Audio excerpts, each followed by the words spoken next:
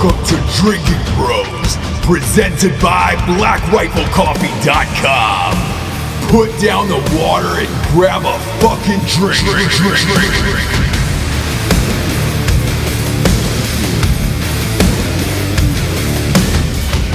Whoa!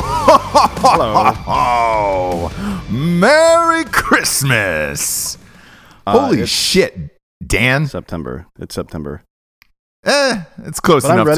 I'm ready for Christmas. Are you ready? Here's the thing. It's close enough to Christmas. Why? Why, you ask? We just got the numbers in from mybookie.com. Holy shit. It is Christmas for the last, 4 weeks for Drinking Bros members, whoever listens to this goddamn show. $263,000 worth of winners so far. That's insane. It's ridiculous. Well, here's why. I mean, first of all, the site is awesome, and they have they stay up to date on all the lines and everything. But the real truth behind this is that we've called 85% of our games correctly so far. Yes. So if you're listening to us, then you're making fucking money. On average, through the first 4 weeks right now, because we just finished week 4 of the college football season. We've only the Rostradamus predictions. I'm only missing about 4 games against the spread, and I really want to point that out, against the spread in the top 25. I want to say NFL, we're averaging about 6 losses out of 5 to 6 losses on that, and it's like, Jesus Christ, man, you can't really get any better than that. They're fucking pissed off, by the way. I know I said this last show, but we keep gangbanging hits. Like that Kentucky game took them down last week. Yeah, you know what's funny? So when we were in Dallas, yes, we ran into these 2 guys that sell sports tickets or some shit we'll have them on the show in a couple of weeks, actually. They're awesome dudes, man. Yeah, great dudes. And they were like, we were just talking to them about the show, and they were kind of skeptical. This was on Saturday. Yep. And Ross and I went down our list of picks for the college football day. And the NFL. Then we came back the next night, right before the Cowboys game, and they're like, holy shit, you called every single one of those. Yeah, I think we went 6 for 6. College football and pros. And again, we've been honest with you the whole time of, hey guys, these games, some of these we'll give you the picks for, but we wouldn't necessarily bet these games.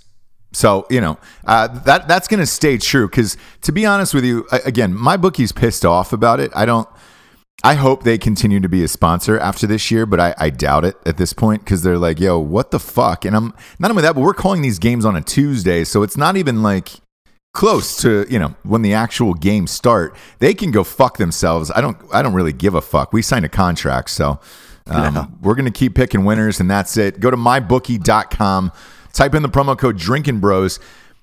We guessed so many games they had to raise the limit. It started at $40, and then we're going to double your deposit all the way up through $4,000. Now it's up to $100, and they'll double your deposit up to $4,000, simply for the fact of we keep beating them, and that's going to continue. So based on the success that we've had picking games so far, they're probably going to have to raise that limit again, so now is the best time to get in. Yeah, I'd get in now. Again, go to mybookie.com. Drinking Bros is the promo code. Bet with us. Look, the other thing is, there was a couple people before the year started said, fucking Ross, dude, he's a Homer Ohio State fan. I'm honest about my teams. If they're great, congratulations. I'll be the first one to tell you about it. If they're terrible, I'll also be the first ones to tell you about it. Last week, I said Matt Ryan wasn't that fucking dude for the Falcons, and I was incorrect on that call. And I said, look, you should probably stay away from that team now. And that look, the same thing came true this past weekend. They lost in overtime. They should have won that game at home against New Orleans. They shit the bed. I'm honest about it. Ohio State is unstoppable this year. I think, they're going. Look, Dan and I are going to Penn State this weekend. That'll be the real fucking test of all tests, playing in the whiteout game on the Saturday night game. But Ohio State's 3-1 against the spread. I've been the bank all year on Ohio State. You don't have to bet against me. You can bet with me and just win. I don't give a fuck about that either. Yeah, I mean, well, here's the problem. We'll get into this soon, but this is going to be our Fight Club game of the week, and I'm kind of fucked being a Penn State alum, even though it's at Penn State. not too. We'll see what the spread is. Let's get going. Yeah, we'll get going. First of all, we do have some sponsors that pay for this whole fucking shit to be on the air. Keep winning the first one with mybookie.com. Promo code Drinkin' Bros doubles your deposit at $100 all the way up through $4,000. So if you put in the bank fucking $4,000, congratulations, you're now betting with $8,000. And fuck those guys. I really don't give a shit. We're under contract with them, so there's nothing they can do. We're gonna keep making these picks and then taking them down. I have housed it this year. Not gonna lie. I'm literally just been patting my bank account. It's fucking rad. So we may be the first show in history to actively take down a gambling site because of our success. Maybe. Dead serious, man. Those guys were so pissed on a conference call the other day. Anyways, dude, get it while it's hot. MyBookie.com, promo code Drinkin' Bros, doubles your deposits, and you can start betting with us. Next up, we got GhostBed.com /Drinkin' Bros. Fuck me. How do I? We've got an RV at Penn State. We're bringing a ghost bed up in that bitch. Yeah, we are. We have a traveling ghost bed now. We do. This RV sleeps 10, by the way. Yeah. So any of you drinking bros that are coming out for the show, you can stay with us. That's not true. That's not true. Look, if you get too fucked up, you don't have to drive. I don't really give a shit. Oh no. No, you just can't take the queen bed where daddy's stretching out his frame, you know? Yeah. Ross and I will be sleeping together in the queen bed. So well, I think there's 4 sets of bunk beds on this fucking thing. Oh shit. Yeah. So look, Ghost Bed is going to be stacked in and throughout. Stop on by the tailgate. Check out a Ghost Bed. Fucking lie down on it. Put some weight on that fucker. Do whatever you want. We're tailgating starting at like 10 a.m. that day. We're going hard. We're Saturday, going hard all day. Yeah, an old friend's going to show up, right? We're going to have a little vodka there from our buddies at Stateside. Stateside Vodka is it once again sponsoring this event out of Pennsylvania. Looking forward to it. Love those guys. Love their fucking vodka. Come on out and drink it on a Ghost Bed. And at ghostbed.com, by the way, /Drinkin' Bros, all the dills exclusively for Drinkin' Bros members. I mean, you get like fucking free pillows and like, goddamn, like $400 off bundle packages. That cooling mattress is the jam. And they got a pay-as-you-go plan, which I personally would never do. But they are, so fuck it. Take advantage of that while you can. Last up, we got ExpressVPN. Dan, why don't you tell us about it? Well, ExpressVPN is, if you guys don't know what a VPN is, you need to get with the times, folks. It's just how it is. Privacy and anonymizing yourself online is super important these days. Everybody's collecting your data and trying to exploit it. Not only that, I'm not so much concerned with the marketing aspect of it, but I'm much more concerned with the fact that the Russian and Chinese governments are constantly trying to hack us and steal our secrets. Yes. I do a lot of weird shit online. Yes, you do. And I'm proud of that, but I don't want the Chinese government knowing. So ExpressVPN can help you out with that. It's going to anonymize all your shit online. It's a very good tool. It encrypts your web traffic, mask your IP, and it keeps. I think there might be a feature on there to delete your browser history after you die. I'm not 100% sure about that, but that's something that everybody needs in their life. Yeah, man. Everybody needs a fucking bagman to come in at the end, dude. Clean up your shit before your family gets to it to find out what a disgusting person you are. Yeah, this is a great story, but my life insurance goes to Jared, and there's 2 stipulations. You're kidding. Is that real? Oh, it's absolutely true, yeah. So one, he is contractually obligated to do something fucked up with the money and delete all my browser history. Okay. Why don't you slide that over the big guy's way, and I'll send you out with a goddamn bang. I'll fuck on your dead body. How about that? Okay, yeah. All right, done. I'll change it today. Slide that over the big guy's way, and I'll have sex right on top of your corpse. I don't give a shit. And with a stranger, I think my wife would be cool with it for. Oh yeah. Yeah. Whatever you're bringing in, Dan. She's a big fan of mine, so I think huge fan of yours. She loves the D'Anthony, and we love the ExpressVPN.com /Drinkin' Bros. Sign up; it's only $7 a month. Since you're a Drinkin' Bro member, they're giving the first 3 months for free. How do you beat that? And they got a 30-day money-back guarantee. So if you don't dig the shit, fuck it. You can just cancel it. But it's an app. It sits in the background of your computer. You dial it up. You're good to go. And everybody can fuck off. Fuck off. And then one more. Let's go Black Rifle Coffee. Yeah, we have you know I wasn't going to forget about that. We have a very, very funny video coming out in a couple of days. It's you're going to shit your pants. And then you're going to try to make it to the bathroom, and you're going to vomit and shit your pants again on the way there. It's so funny. Did you guys shoot this in Vegas? No, but we did shoot some great stuff in Vegas. This is more of a kind of an animated thing, I guess. But I'm not going to get into exactly what it is. But you'll see it, I believe, on Friday of this week. Fantastic. Looking forward to it. Don't forget that this weekend is International Coffee Day, so we're going to have a lot of sales going on. So keep an eye out for that stuff too. It'll be on the site. You'll be getting emails. You'll see it in social media. Yeah, and we're also doing a Saturday morning show live from Penn State at Grange Fairgrounds, Center Hall Fairgrounds. You'll see a huge Black Rifle Coffee banner. We're doing a morning coffee show before we get fucked up and do an afternoon show. So come on out and join us. All of this is brought to you by BlackRifleCoffee.com. Use the promo code SPORTS for 20% off. It's a new one. I like. Let's get to the picks, D'Anthony, shall we? Let's do it. All right. Thursday night game. North Carolina at Miami. Woo. Thursday night game in Miami. That's going to get wet. The temperature's still 90 there. God damn it. Yeah, that's fucked up, man. It's going to be 90 degrees and probably 100% humidity. Yikes. The line is Miami by 18. I have some reservations about that, and the reason is that Pittsburgh put up a lot of points last week. Yep. But here's the caveat to that. They put a lot of them up in the air, and with the wet conditions like that, slippery field conditions, I don't know, man. I don't know that a team like North Carolina puts up that many points. I think this is going to be a lower scoring game than this.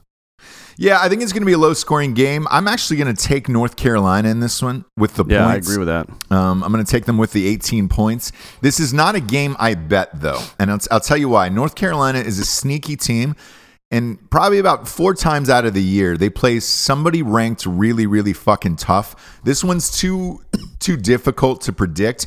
As far as gambling wise, I wouldn't recommend betting this game, but on paper, I'm taking North Carolina with the points here at 18. Yeah, I completely agree with that. That's a big spread, but I will say this: the ladies will be out at Hard Rock Stadium. If you live in Miami and it's 90 degrees, you can buy a $5 ticket to the game, and that's real, by the way. Those tickets are $5, and you can just go stare at hot ass. And then you can go to salsa night and yeah. You go see Jenny from the Block and A-Rod hanging out in the fucking end zone. Those two clowns. And Derek Jeter, maybe. Yeah, maybe. Derek Jeter, by the way, trying to bring a little class back to the city of Miami. Him and Pitbull, they're going on a world tour. Trying is the key word to that. When Pitbull is your fucking spokesperson for the city, good luck with the rest of your fucking life. Next up. Mr. Worldwide to you. Next up, we've got Louisiana at Alabama. This might be the biggest spread I've ever seen. 48 points for Alabama. Holy shit. Is it weird that I'm taking Alabama with these points? I think they win by 49. Not. Yeah, I think they're going to... I mean, look. Alabama's looked great this year. Yeah, they're scoring. And they went into Ole Miss and scored 62 and only gave up 7. Yep. I think they beat this spread easily. And even against A&M last week, I think A&M is kind of underrated, to be honest. And they fucking housed A&M by 20 points. So, yeah, we did call that, though. Look, that was one of our locks of the week, was taking A&M with the points. It was 24.5. And because they're underrated for sure. But still, Alabama still spanked that ass. So against Louisiana, I mean, come on. Yeah. They're going to score 60 or 70 points in this game. Yeah, I'm with you on that one. Next up, we got the Syracuse at Clemson game. Clemson's favored by 23. Syracuse has been a surprise this year. They're 4-0. They have been a surprise, and here I'm conflicted on this one because Lawrence is going to be the starter now, the freshman out of Clemson. Yep, and he has looked fucking spectacular all season long. Does he perform in his first career start or does he waver? It's hard to say with a new guy like that. Like he's for the most part, he's come in like the second or third quarter of games and done very well, of course. But like you said, Syracuse is another one of those fucking sneaky ACC teams that every now and again fucking destroy somebody. They beat Florida State 30-7 a couple weeks ago. Look, Syracuse also beat Clemson last year on that Friday night game. They did. Yeah. So here's the thing with that. That was the other point that I was wavering on. So yeah, they got the rookie quarterback. Yeah, Syracuse has been playing well, but Clemson's got to be butthurt about that shit last year. They also have to be butthurt that they're down at 3 and not back up at 2. So I think they cover.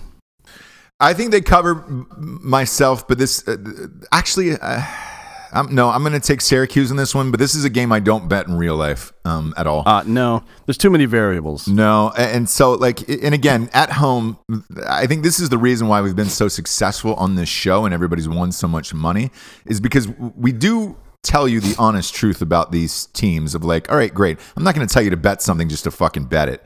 On paper, I take Syracuse with these points. In real life, I do not bet this game. But we'll see. And that's simply for the fact of this kid has not started a full game yet for Clemson. I don't know how well he's going to do. And you're right. Syracuse is a sneaky team. And they pull games out of nowhere. And they're 4-0 this year. 1-0 in the ACC. I don't touch this one. But I would take Syracuse with the points gun to head. Next up, we've got West Virginia, number 12, at Texas Tech, 25. God. This is a tough one. This is a really hard game. West Virginia is at minus 3.5. Texas Tech is a team whipped. OK State last week. Yeah, and Texas Tech is a team that can drop 60 on you real quick because they got that weird offense. And so can West Virginia. There is no over listed for this game yet, and I was really curious about that because where do you set that over at 1,000? I mean, Jesus Christ, these are two teams honestly, that put points on the board. Like for real, you would have to set the over at 85, probably something like that. Yeah, I mean, this is that's crazy, but that's what it is, right? 100%. This is a 48-40 game, in my opinion. I think if you set the over at 85, you're right. They still beat it. There is no over yet. Vegas is obviously still deciding on this, but you've loved Will Grier since day. This was your day one, homie. You've been in love with him for a while. He's my Heisman pick, and I have not backed off of that at all. He is on pace to win the Heisman Trophy. Yeah, this is a noon game in Lubbock, Texas. This is a really tough game to pick. And look, gun to head, I'm saying West Virginia by a touchdown. This is not a game I bet in real life, though. You? I don't bet this, and I think it's going to be West Virginia by a field goal, so I don't bet this line. Ooh, boss. Yeah. Next up, we got Central Michigan at Michigan State. There is no spread. Let's be realsies. There probably will be towards the end of the week. It's going to be something shitty, but it'll be in the high 30s or mid 30s probably. But here's the deal: Central Michigan, they'll probably have several players die from getting beat so bad in this game. But that's fine. They had a good life. Yeah, they've had a good life. This next game makes me sad. Tennessee at Georgia, and I'll tell you why. This, as a kid, used to be one of the marquee matchups. Tennessee was one of those teams that, they were like an Ohio State or an Alabama. You could always depend on them being in the top 5. That hasn't happened since T. Martin about 18 years ago. It's been a while. You could also depend on Peyton Manning dropping his nuts on somebody's forehead when they're in the athletic department. You're goddamn right. By the way, I heard he was a poon hound in college, just absolutely crushing pussy. Well, good for him. Yeah, can't confirm it, but it makes sense. Now he can crush cans on his giant head from taking all the HGH. So yeah, you're goddamn right he can. It's all full circle. This spread, and here's why this game makes me sad. It's Georgia minus 32 against Tennessee. Yeah, that's embarrassing. That's embarrassing. That hurts my soul for Tennessee. I don't know what the fuck happened to this program. Or why they went to the dumpster about 15 years ago. But they been almost 2 decades, man. Yeah, they cannot climb out of the dumpster. Man, I refuse to believe that Tennessee is that bad that they lose by 32. I would take the points on this one. Yeah, but I wouldn't be surprised on it. And again, this is a game I don't put my real money on. Not at that line, no. I mean, they started out at 32.5 yesterday, and now they're at 32. Yeah, so people are betting Tennessee. That would be my pick with the points. But it also wouldn't surprise me. I mean, I've seen some of these Tennessee scores of them getting housed, and I'm just like, Jesus Christ. They lost 47-21 to Florida, who had just fallen out of the top 25. So, yeah. I mean, what are they going to do against one of the better? Fromm has looked incredible this year. He looks like a fucking professional quarterback. Yeah, he's 50 out of 69 this year. Fromm is. That's ridiculous. Crazy. It's a 3:30 game in Georgia between the hedges. Boy, people are going to be going the fuck off for that. I wouldn't be surprised if Georgia covered. I just wouldn't bet it. Go ahead. Speaking of Georgia, looks like we're gonna be there for Veterans Day weekend. Oh yes, we are. It's Auburn, right? Yeah, it is. Whoo! Have you been to Athens? Have you partied up in Athens? I've partied there, yes. Fun I haven't town. been to a game, but I've been fucked up in that city. Whew, fun town, man. I used to go back in the day and get fucked up at Mexicali's. I don't know if it still exists, but if it does, we'll see you there. Next up, we got Baylor at Oklahoma. Oklahoma's minus 24 on this one. Look, we called this one last week with Army. They had a tough time with all those points. And Army should have won that fucking game, to be honest with you. It was close. It went into overtime. If Homeboy doesn't throw a pick there, they easily could have won that game. They appeared to be too nervous for that big of a moment, and it is what it is. Oklahoma escapes, and now they're minus 24 against Baylor. I don't think they cover 24 points. No, I don't think so either. I feel like Murray, the quarterback at Oklahoma, is just too inaccurate.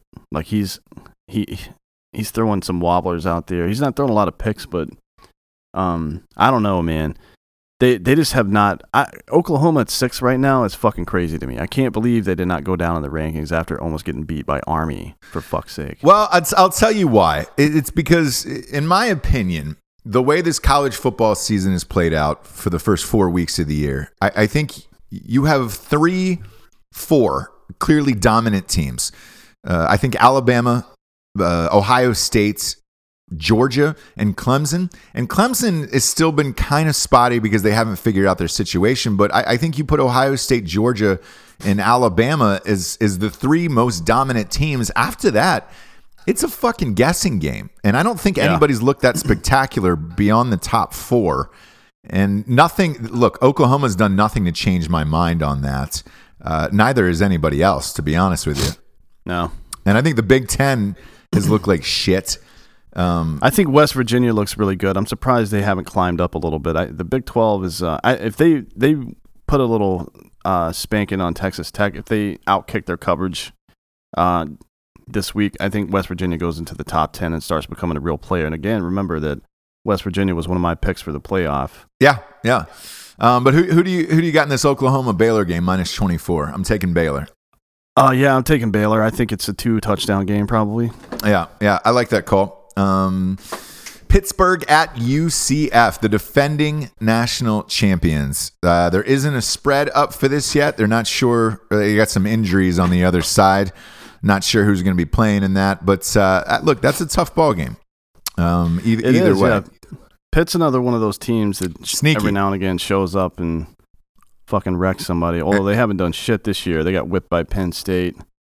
They beat Georgia Tech, but and this is going to be a tougher ball game. There is no spread yet because of an injury, but this is going to be a tougher ball game than UCF has been accustomed to. So wait till that spread pops up later on in the week. Check on the injuries. We said that last week with the Nebraska game as well. There was no spread against Michigan until maybe a day before the game because we weren't sure if Martinez was coming back. And look, thank God nobody bet that game. Michigan won by 90. But same way, check back in with these injuries towards the end of the week before you bet on this game. Next up, I called this game last week, Dan. Texas. Yep. Texas beats TCU. I called it. I took a lot of shit on the message board before that game.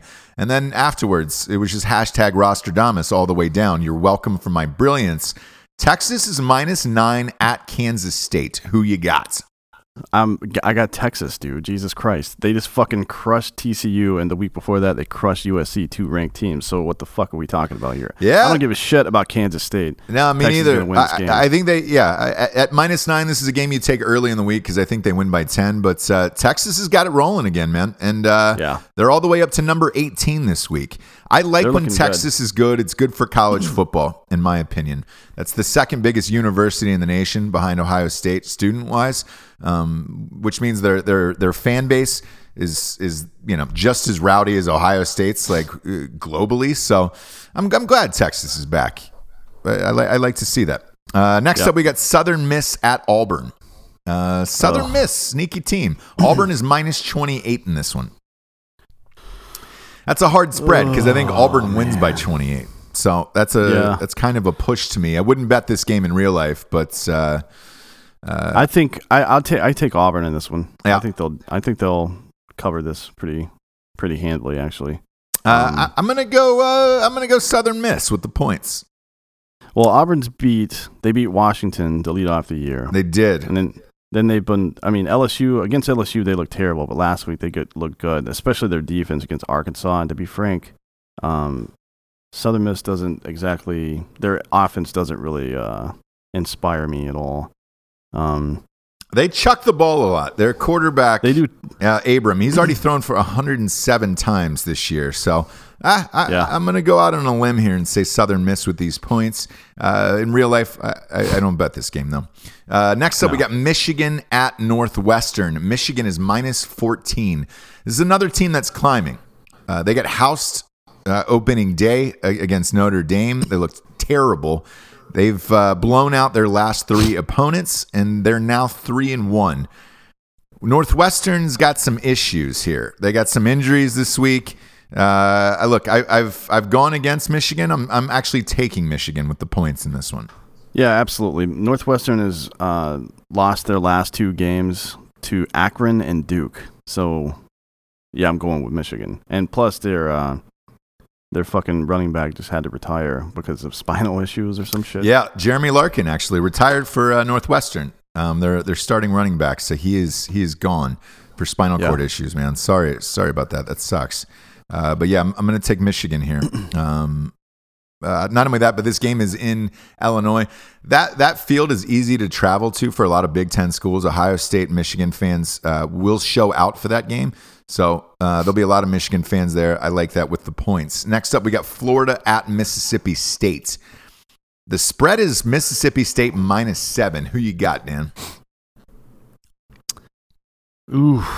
Oh, man, that's a tough one. I mean, it's in Mississippi, so it's hard to say. Florida actually looked pretty decent the last 2 weeks against teams that were not so great, but they lost to Kentucky, and that, I don't know. Oh, that scares me a little bit, especially going into another SEC team. And Mississippi State's been playing pretty well. They did lose to Kentucky last week. So where the fuck is Kentucky in the top 25? They're coming, my man. They're coming. Yeah, so they looked pretty bad last week. I think that Mississippi State's got to come out and send a message. I think they win by 10 points here. Yeah, I think so as well. I got Mississippi State in this one. I'm not sold on Florida yet. On the road for a night game, Mississippi State goes bug fuck for this type of shit. I'll take this with the points.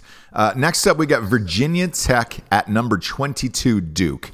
How fucking weird is it that Virginia Tech is not ranked and Duke is ranked 22nd? This is like some kind of bizarro world. I thought we were looking at maybe at a preseason NCAA hoops ranking here with Duke. No.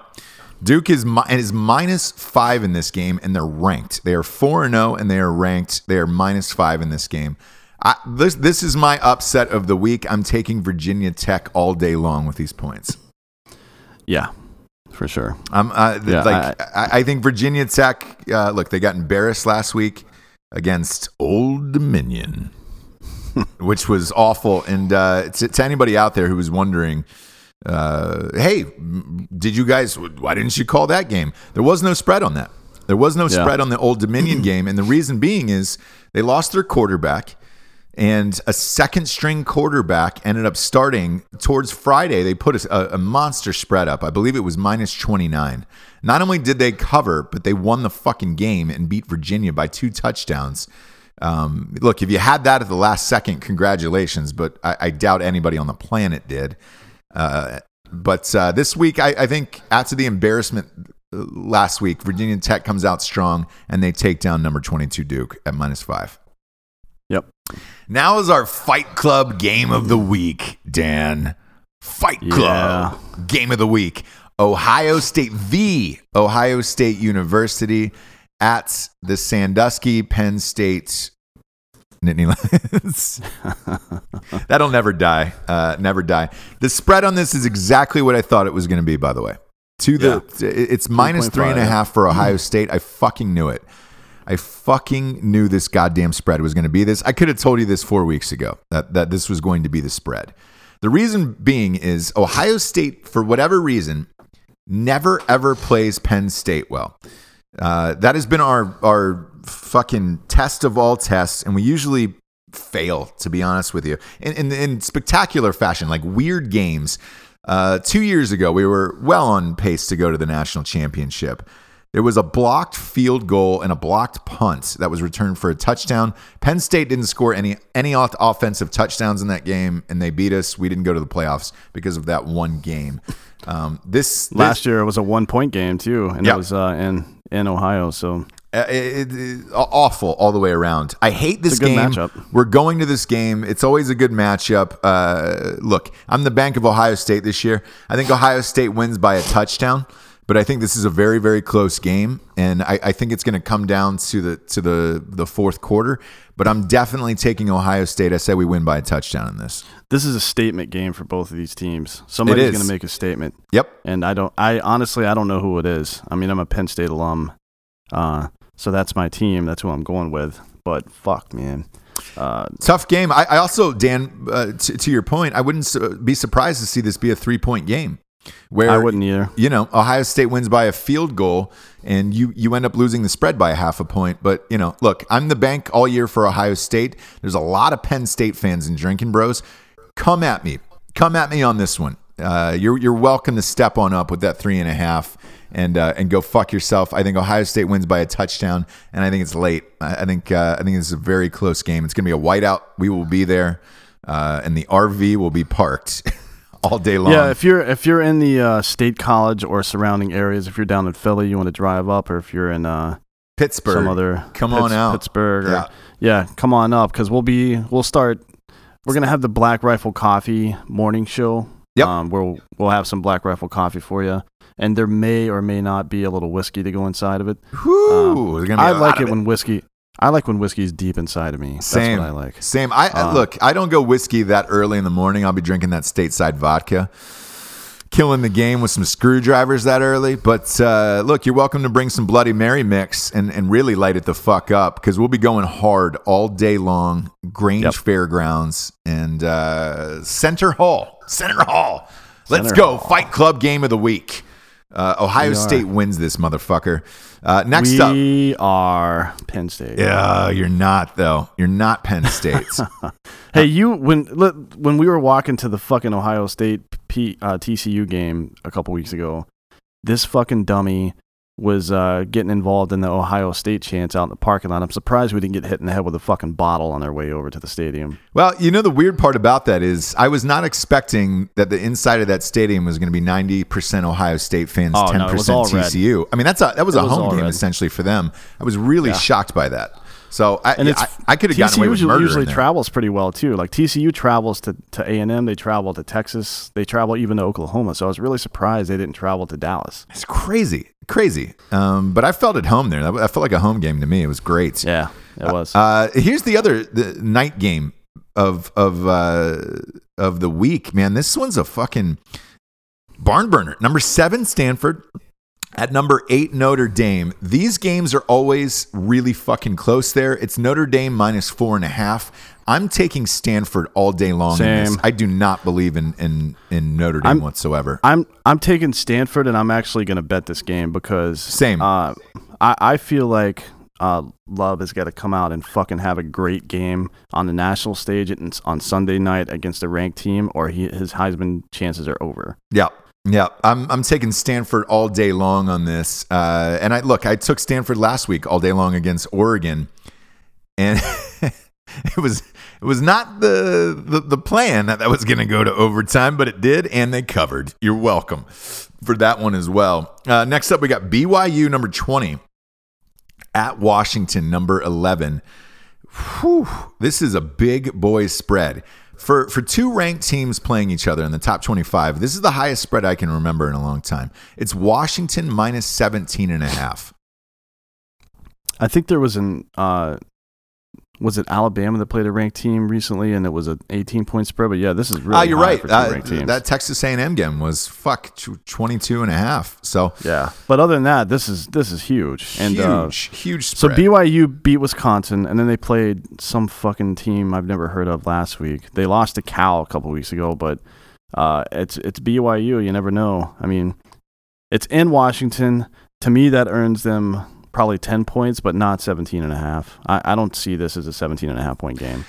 I'm going to take Washington just because I believe in them, and they're still my dark horse for the fourth seed in the playoffs. But I don't bet this game in real life. No. Look, for the sake of the show, I'm taking Washington. I think they win by 3 touchdowns. But I don't bet this game.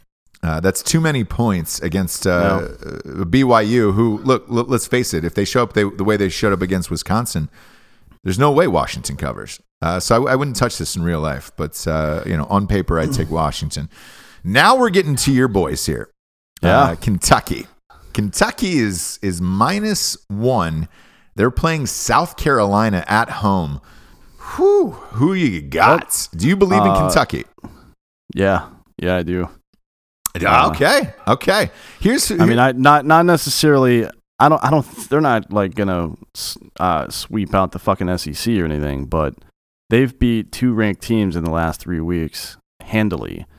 South Carolina is not going to beat this team unless, South Carolina can be sneaky too. Right. That Jake Bentley kid is a pretty good quarterback. So you never know.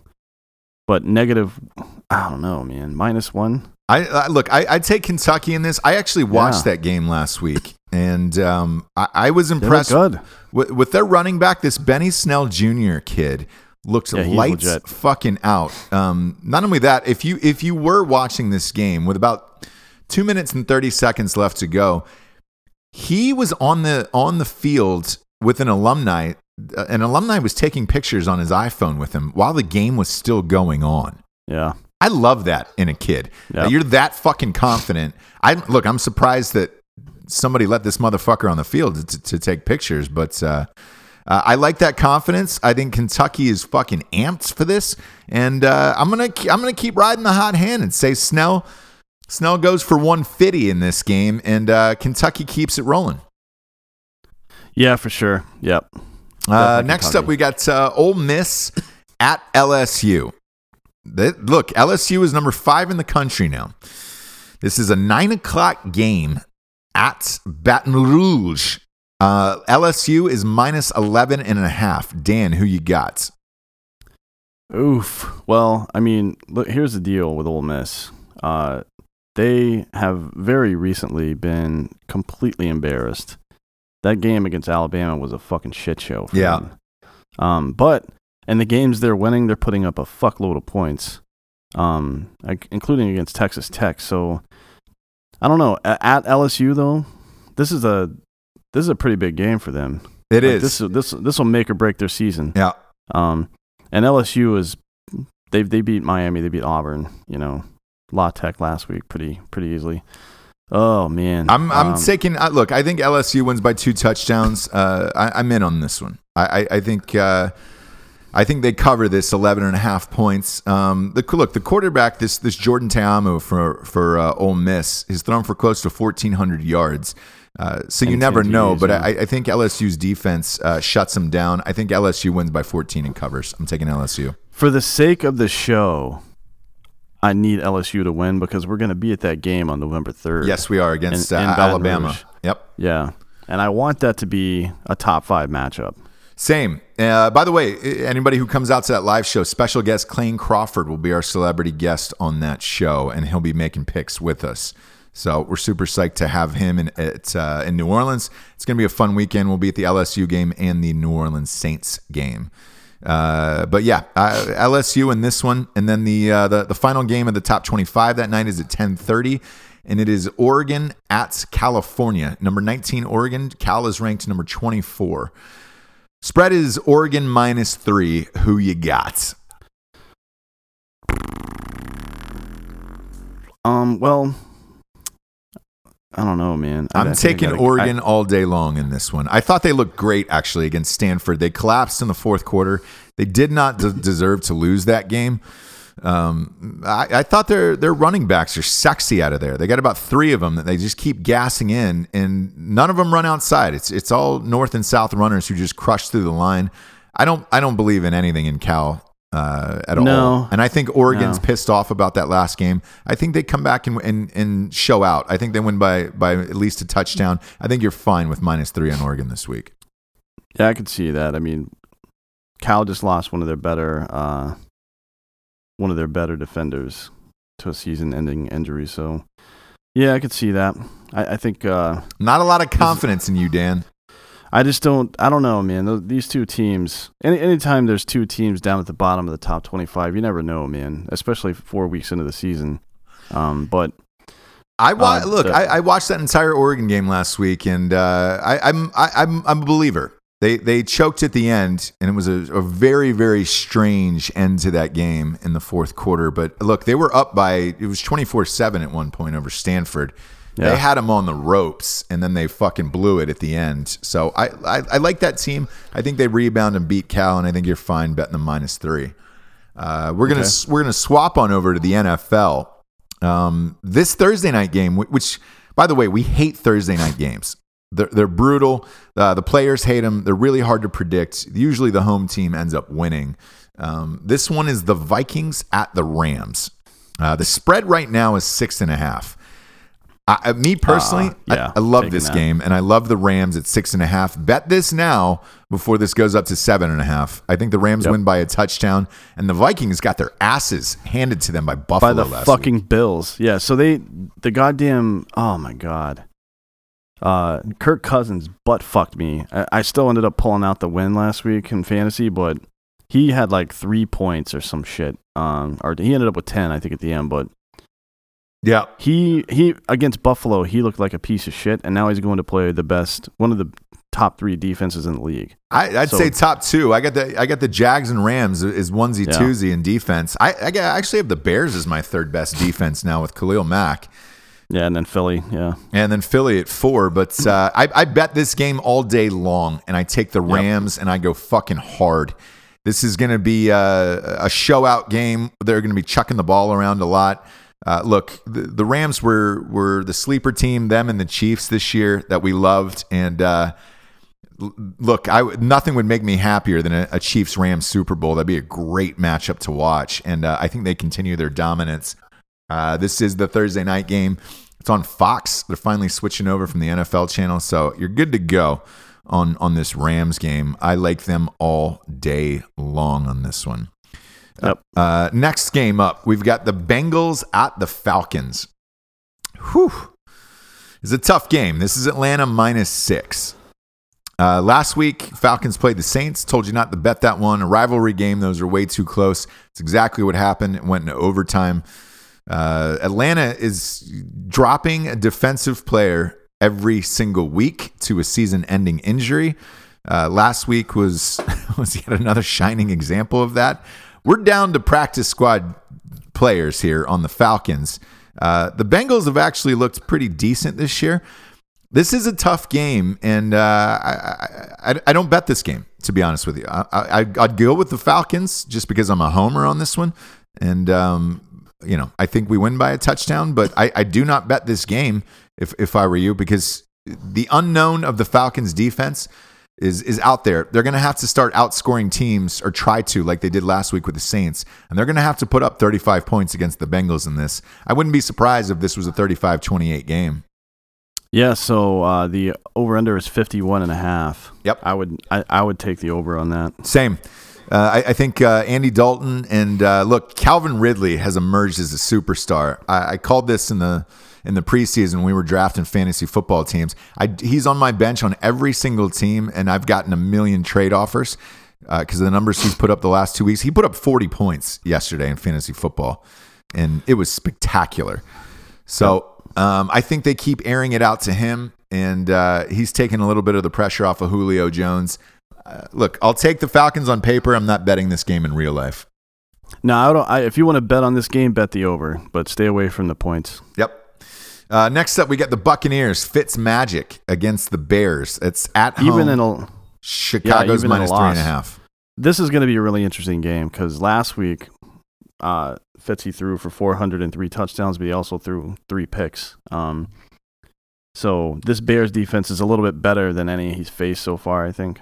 Yeah, I think the same thing. And the thing about Fitzmagic last night was his first half was horrible. His second half was money. I mean, he looked like you know what he was doing. I'm not sure who's going to be the starting quarterback of this. I would say you probably ride Fitzy out one more game. But Jameis Winston is back from suspension. If Fitz has another first half like last week, they probably insert Jameis into the second half. This one, I'm actually going to take the Bears on this one. Yeah, I agree with that. I just don't. There's too much uncertainty there, but you never know with Fitz. I don't bet this game because there's a pretty decent chance that Fitzpatrick comes out and fucking wrecks them. But just because he's been on such a hot streak and he came off a second half that was really hot. But yeah, I think the Bears win this game. Same. I'm with you. I don't bet this game either. The next one is a tough one as well. Lions at Cowboys. It's at Dallas. -3 for the Cowboys. The Cowboys looked awful last week. There's no way around it. I mean, they look like a horrific football team. Yeah, they don't look good. Getting rid of Dez Bryant was not smart. That was one of the dumbest moves of all time. And they got no one to throw to on this team. I'm actually going to take the Lions in this one. I think the Lions keep throwing yard and try to win. They look great against the Patriots. They shut the Patriots down. I think they turn it around. I think they beat the Cowboys this week, but I don't bet this game in real life. No, I can't bet this one either. The Cowboys have looked absolutely horrific, and the Lions, they've had one good week, so who the fuck knows? Detroit's Detroit, so this is one of those games where, look, it's a coin toss. Whoever decides to show up that day and play relatively decent is going to win, but again, I do not touch this game. And Ezekiel Elliott looked like shit last week as well for the Cowboys, so who knows with these two teams. They're both 1-2. I don't think either of them make the playoffs, so it doesn't really fucking matter anyways. This next game, though, I jump on all day long, is the Bills at the Packers. Green Bay is -10 in this one. Who you got, Dan? Oh, man. I don't know, man. The Bills looked pretty good last week, but I'm pretty sure that the Packers are going to win this game. I think the Bills game last week was one of those weird flukes. It happens in the NFL from time to time. Where the Vikings were riding high on confidence. They didn't take the Bills seriously. They got fucking housed. I don't think the Packers take them lightly after last week, and I think you're fine. I think Green Bay wins this by 2 touchdowns, and I'm actually betting this game. Yeah, I mean, the same old story for the Packers. Aaron Rodgers comes out and has a pretty good game. They have no rushing game, and their fucking defense sucks. Yep. Against, the Redskins. And you can't give Alex Smith a cushion like that.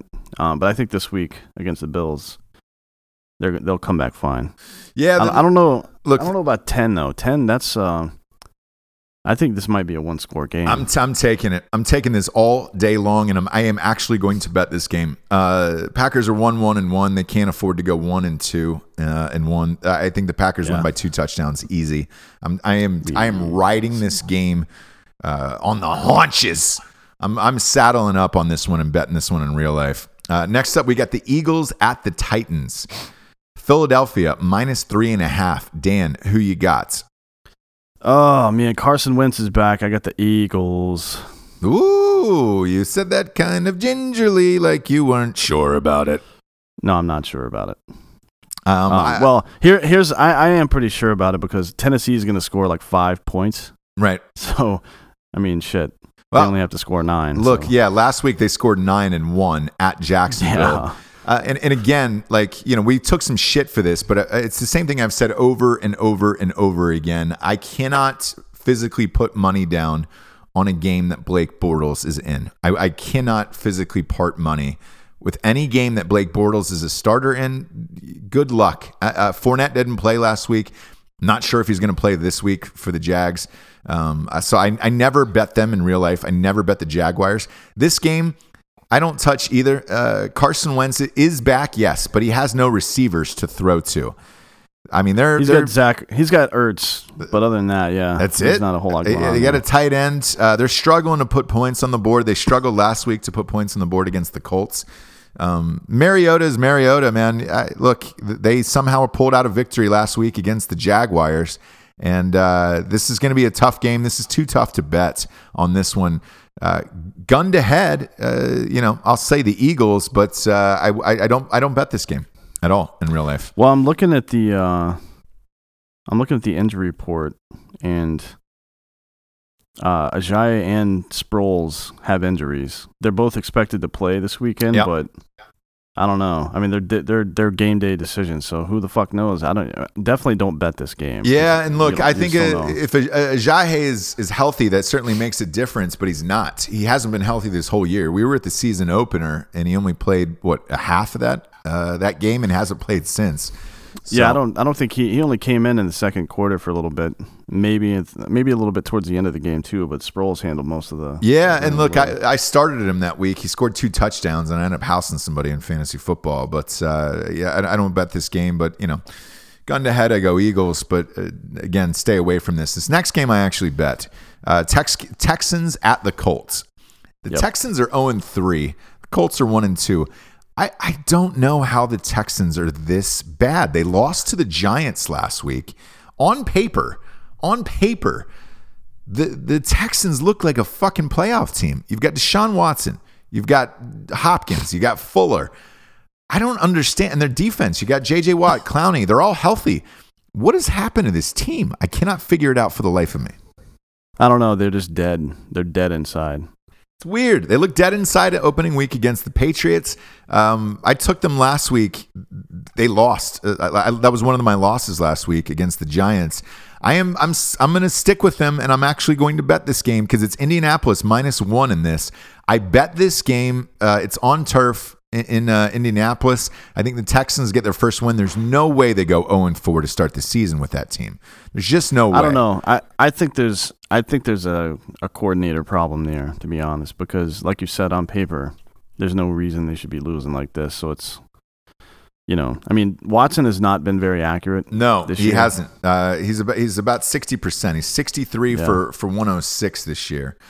Look, I started him in fantasy this past weekend. He ended up putting up, I want to say 385 and 2 touchdowns, which was great. But a lot of that was garbage minutes towards the end. He threw a touchdown with like 5 seconds left to get him up there. But I'm going to bet this game in real life, and I'm taking the Texans. I think the Texans win this game outright, and it's just a bonus that you're getting a point from Indianapolis on this one. Yeah. Next up, we got the Dolphins at the Patriots. This is New England -7. Who you got? Patriots are 1-2. Dolphins are 3-0. Well, like you said, the Lions game, I think that was kind of fluky. But are we seeing Brady finally reach his limit?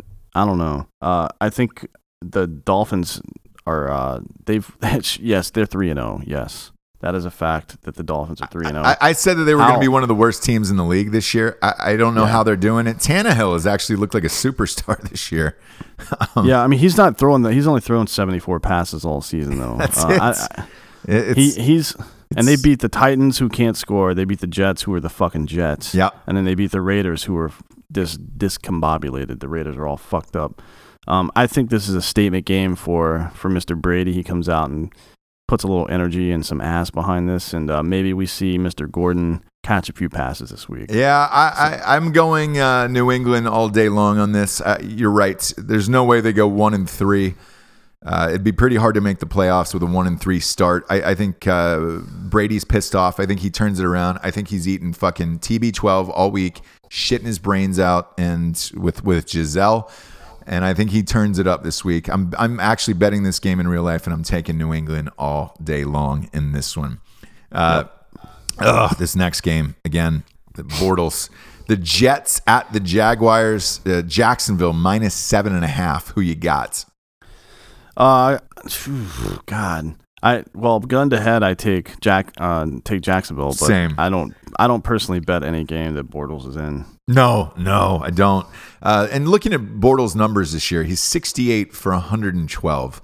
That's like 61%, basically. God, you would. That's like a rookie quarterback number. I can't believe it. I physically can't believe that a starting quarterback for a team that was 2 plays away from going to the Super Bowl last year is this bad.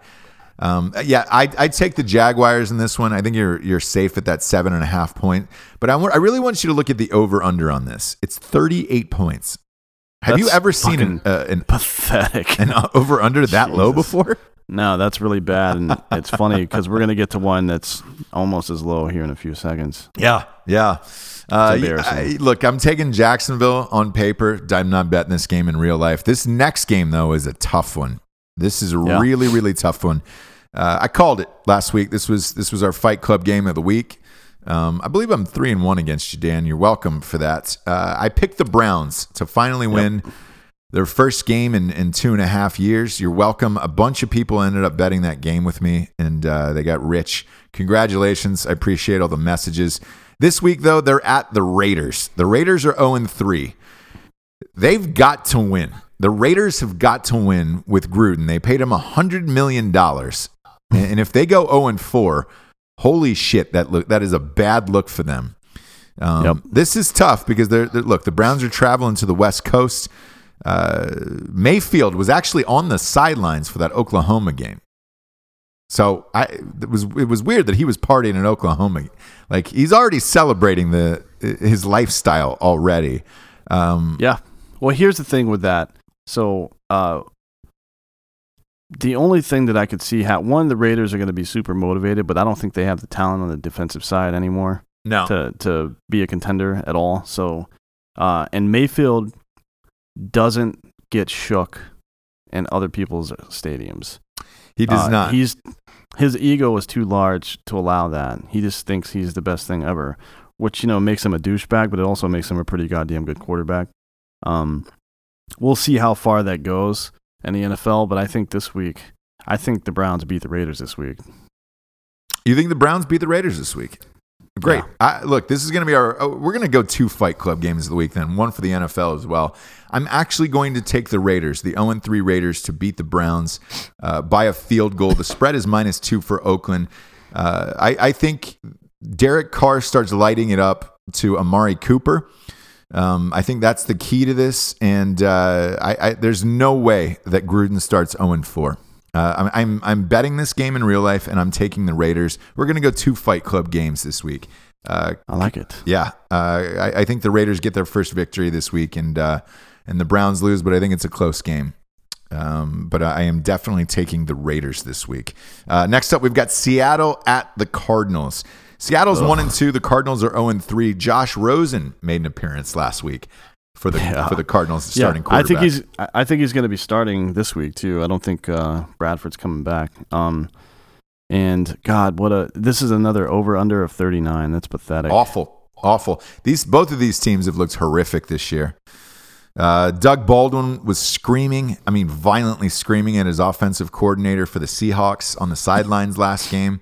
I think Seattle wins this game though. I was not a big believer in Josh Rosen.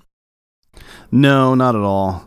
He could surprise at home. We'll see, but I don't expect that. I don't bet this game, but what I do bet is that Doug Baldwin is not on the Seahawks by the end of the season. Yeah, I've said that a couple times now, but he's going to go. I think he gets traded, and I think Josh Rosen is the new smoking Jay Cutler. He just has that smug fucking look on his face. Even after he came in the game last week when he started, first play, throws a pick, and that shrug that he gave after throwing that pick was so fucking Jay Cutler. It was frightening. Yeah. I think he's the new Jay Cutler. Rosen is the new Smoking Jay. I think you're fine to bet the Seahawks this week, and I think the Seahawks win this game. David Johnson in fantasy football has broken a lot of hearts this year. Man, he's looked like shit. The Cardinals have looked like shit as a whole, but I didn't draft him for that reason. I was not sure how he was going to come back for that injury. Good on him, though, for signing that mega deal about 4 days before the season started, because he looks like a fucking middle-of-the-road running back these days. Yep. But I'm taking the Seahawks. Next up, we got the Saints at the Giants. Saints at -3.5. Who you got, Dan?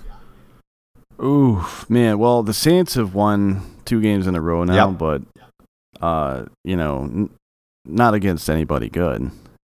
Well, they beat the Falcons last week at home, and Matty Ice threw for 5 touchdowns. Yeah, that's true, but the Falcons don't play defense, and all their defense is currently in the hospital. So if you go to Grady Memorial Hospital in Atlanta, you'll find our entire starting defense in the hospital together. That's absolutely true. Yeah, I like the Saints team. I think they rebound. I think their defense rebounds this year. I know they are off to a rough start in the first 3 games. But the Giants, we got to see them in real life against the Cowboys. We were on the field for that game. Being on the field, that's the worst offensive line I've ever seen. Yeah, it was bad, man. It was really bad. I feel bad for Saquon Barkley.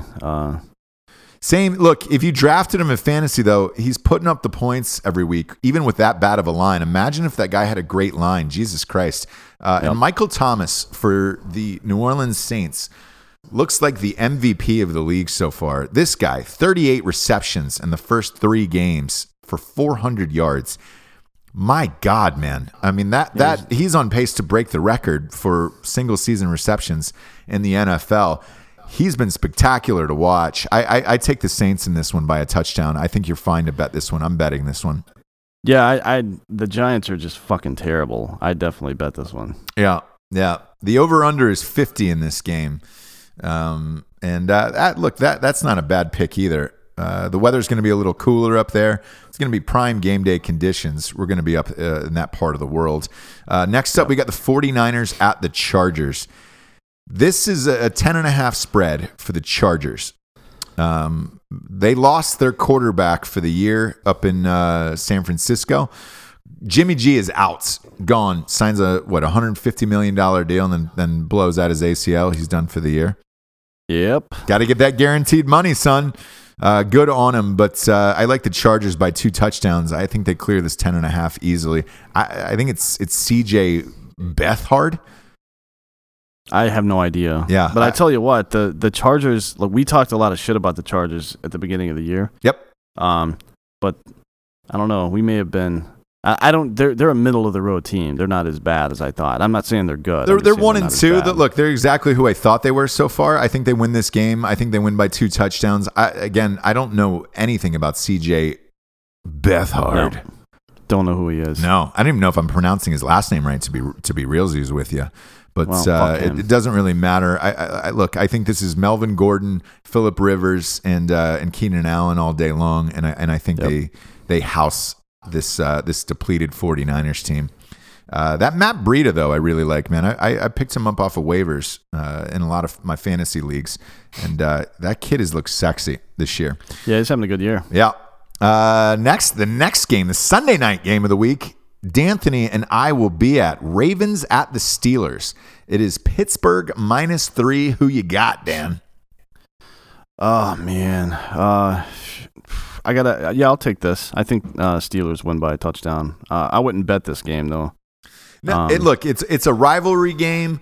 I will say this. The Steelers looked pretty good last night. Roethlisberger looked great on the road, which is rare. Now he's back at home. I think this team has got a little confidence behind them. Going in at 1-1-1, congratulations. You're at the top of the division now. So there's still some hope in Pittsburgh. I think on a Sunday night game, they show out. And, yeah, I like the Steelers by a touchdown in this one. I'm actually going to bet it because we're going to it. Yeah, that's fair. I'll probably do that too then. Yeah, so I'm going Steelers in this one, and I don't know about this over under at 51 though. The Ravens they've thrown up some points here and there this year. Yeah. But I don't know. They scored 27 last week and 23 the week before. So what are they going to do against the Steelers? I don't think. I think you might be okay with a 51 on this one. On the under, yeah, because look, that's a 28-24 game for that over. The Ravens don't put up that many points. And I'm taking the Steelers in this one. We're going to be at this game, and I feel confident about this one. I feel fine by the Steelers winning by a touchdown. Last game of the week is the Chiefs. The raw sex team of the week at the Broncos. That's a tough game. Mile High Stadium. Fuck the goddamn Broncos. Get out of here. You're going with the Broncos?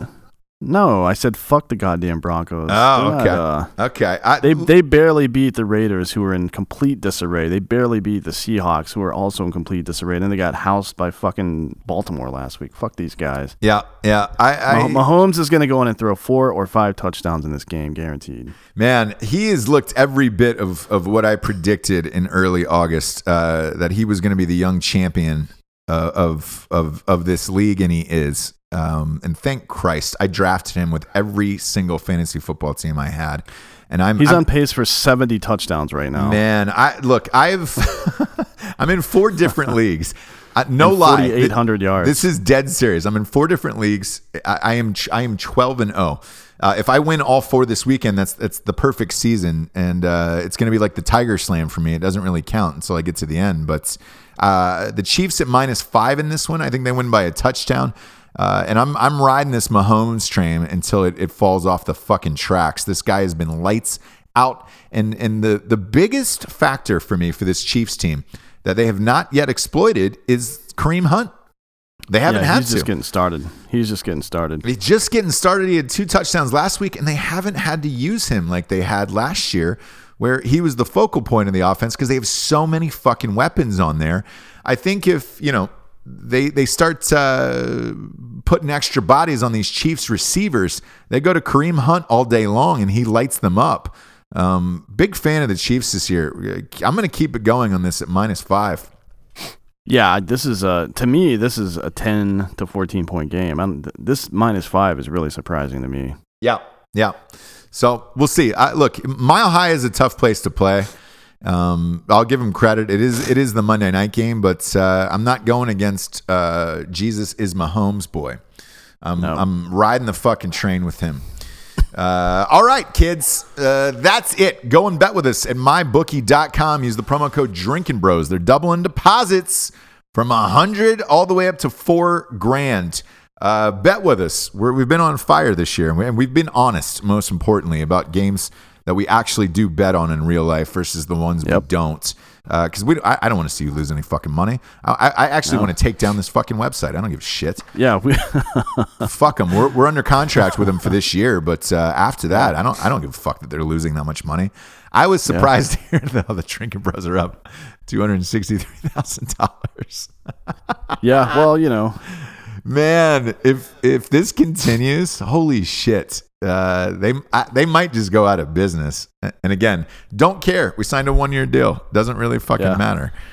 So not our problem. So keep betting with us. Dan, who's our special guest this week? We've got John Welbourn this week. And if you listen to the Freddie Mitchell interview a couple of weeks ago, he and John have a little bit of a different story on how that whole FedEx delivery after the fucking game went. So it was a pretty funny interview. John's a smart guy. He's from Cal, and he's got his own business up in Austin now. So yeah. Look, we had a great time with him. It's a blast of an interview. It flew by. One of those ones that flew by where you're like, oh shit, I can't believe it.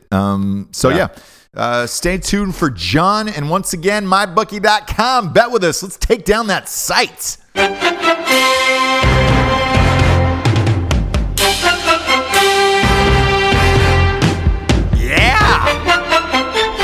I feel good. I feel right as rain. We got a special guest in here. Who do we got? We got Baker Leavitz on the show, and you brought a buddy with you. Who you got? I did. I brought a very good friend of mine, John Welbourn. John is from California. He's about 6'5", clocking into about 275 right now. Yeah, about there. John played in the NFL for 10 years, all-pro offensive lineman, went to Cal, and then from Cal, he spent the majority of his career at the Kansas City Chiefs and the Philadelphia Eagles. Champion, the world champion Philadelphia Eagles, Baker. Yeah. And Ironically, Doug Peterson was my quarterback my rookie year. really? Yeah. Was he really? There you go. Yeah, how crazy is it that the whole like kind of coaching power structure for the Philadelphia Eagles actually played with most of them. They were all like Doug Peterson, Deuce Staley, Eugene Chung. I mean, all these guys I played with. So it's kind of interesting that the guys that Andy Reid brought in that first year have since like become actual coaches. So I either feel old or it's just fucking good people to be. Nah, around. man, dude, that old Eagles team with like Deuce Staley and those guys, like Deuce Staley was my go-to in fantasy football. That guy was a beast. Well, we had a good offensive line. So with Runyon, myself, and Trey Thomas, and we ran a lot of yards and kicked a lot of ass. So it was good. Yeah, Shameless plug right there for himself. There you go. His own line. No, but the interesting thing about John is, if John's got a degree in rhetoric from Cal Berkeley, and if John had not played in the NFL, John would have had some PhD in some strange. No, I would have been an attorney. Yeah, like your brother. That's what I was getting ready to do. Yeah, no, rhetoric, English philosophy degree with an argumentative approach from Berkeley, and then I got my master's in my 5th year, and then I got drafted to go play in the NFL, and I figured I'll go do that for a little bit, seeing as I really didn't know anybody who played in the NFL, and I go make a little bit of money. I'd applied for a scholarship, the Adrian Cragen scholarship, to go to Bolt Hall, so I was kind of geared up to go back to Cal and get my law degree and then go on. My dad was an attorney, and my brother's an attorney. No kidding. We got to ask the question since you're on the show here. Then, since you went to Berkeley, are you liberal then? No, I wouldn't count myself as a liberal. Okay. Well, he lives in Austin now. I'm not a fucking asshole, if that's what you're asking. I'm kind of I guess you could say I don't really know where I sit politically, but I'm kind of the mind that you do you and I do me. And I'm not looking to get into your business, so I don't know what that necessarily makes me. I don't mind paying. Kind of like everybody else, I pay my taxes, even though they're too high. But I pay my taxes, so you leave me the fuck alone. When I get emails from or letters from the IRS for more money, I just figure it's like the average shakedown. You got to pay your fucking money just to leave them alone. Right. At the end of the day, I want to send my kids to school. I don't want somebody to come and tell me what I can and can't do. So I don't know if that necessarily makes me a liberal or conservative. I'm just more. You're like, John. No, I'm more like we used to, like, one of the guys that follows our training, Ingo, always says, I'll do me, you do you, player. Like, that is like his joke about everything. And like, that's how I think most people should be. Like, you take care of yourself. You shouldn't fucking ask too much from the government or fucking have a constant handout. Pull yourself up by your bootstraps. And at the end of the day, don't be a fucking scumbag. Well, how do you reconcile that with Nash's equilibrium theory?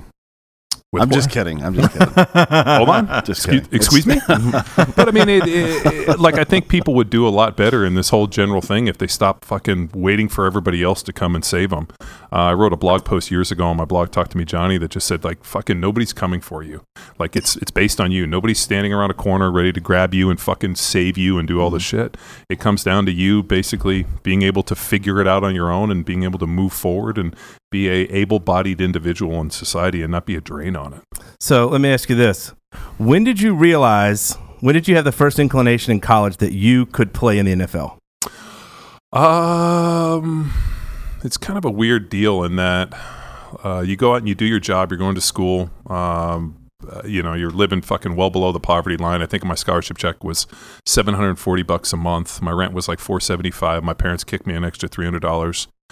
If it hadn't been for the alcoholic meat cutter who lived next door to us, we lived next door to a supermarket, and there was the meat cutter liked to get fucked up at lunch, so he would come drink on our couch in exchange for like helping us out on like basically steaks and whatnot. We'd go in there and he'd be like, "Hey, I got you 3 pounds of neck bones," and that was how we survived. So I mean, we're living far below the poverty line, and everybody's poor, so you don't really think much about it.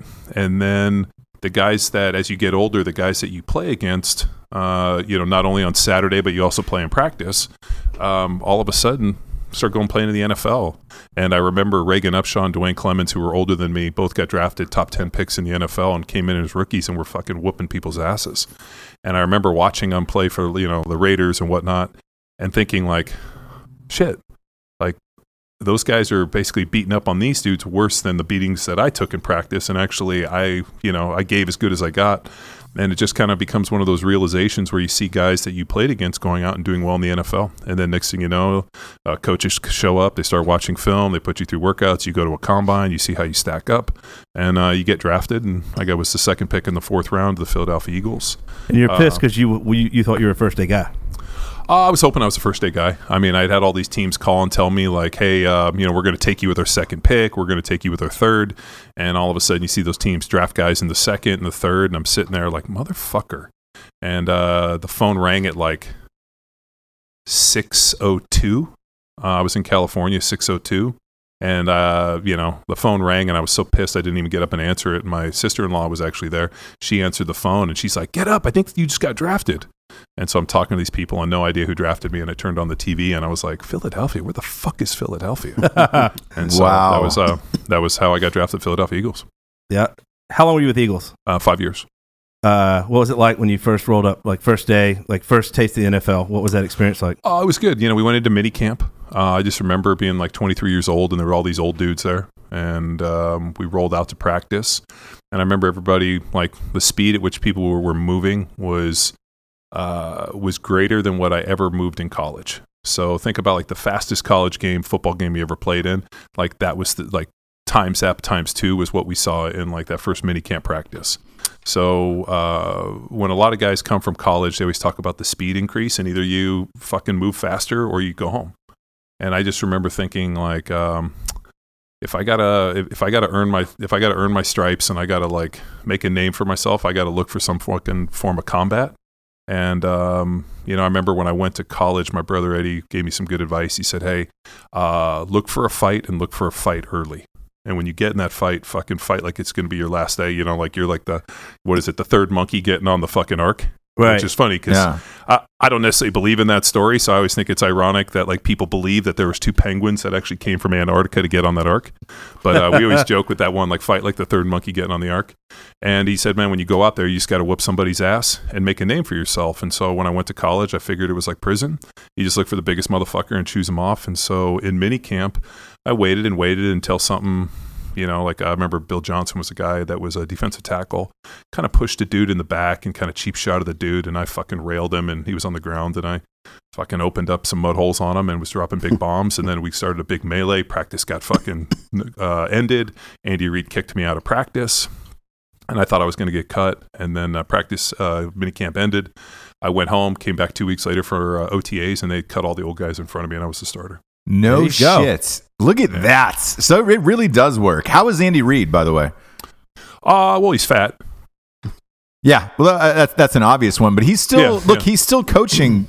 Fuck, man, it seems like forever. Like he's been at the Chiefs forever now at this point. Well, yeah, they have good food, so that's how they keep him around. How much barbecue do you think gets stuck in his mustache? Fuck, man, he's got a lot of barbecue in that mustache. He fucking likes to eat. He's got a problem, but it's all right. It's how he makes up for it. But I thought Andy was a good coach. We kind of got it sideways in Philly, based off of some contract issues, and that's how I got to Kansas City. And was he at Kansas City at that point, or No, he was at the Eagles. Okay, and, they traded me, and I went and played for Dick Vermeil in Kansas City. And it wasn't until I had retired, or actually, I think I was at New England that Andy Reid went to the Chiefs. Gotcha. How ironic. How was Dick Vermeil? I love Dick. Can you say that again? Yeah, I love Dick. All right. Yeah, Dave cut that. So yeah. Oh, it's fine. You can use it as promo. I actually said that specifically for you guys because when people are like, "How is Dick Vermeil?" I'm like, "I love Dick." Yeah, we appreciate it. It's kind of the standard joke. There may be a billboard somewhere in Boston in the next couple of weeks. We'll be good.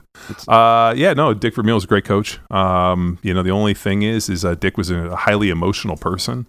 And me not being a highly emotional person, having a coach who was like that emotional and cried and was really like wrapped up in it was pretty interesting. Yeah, I can imagine. Every interview I've seen him in talking about a former player, it's tears. Well, actually, it's not tears. So is it fake? No, but he gets welt up.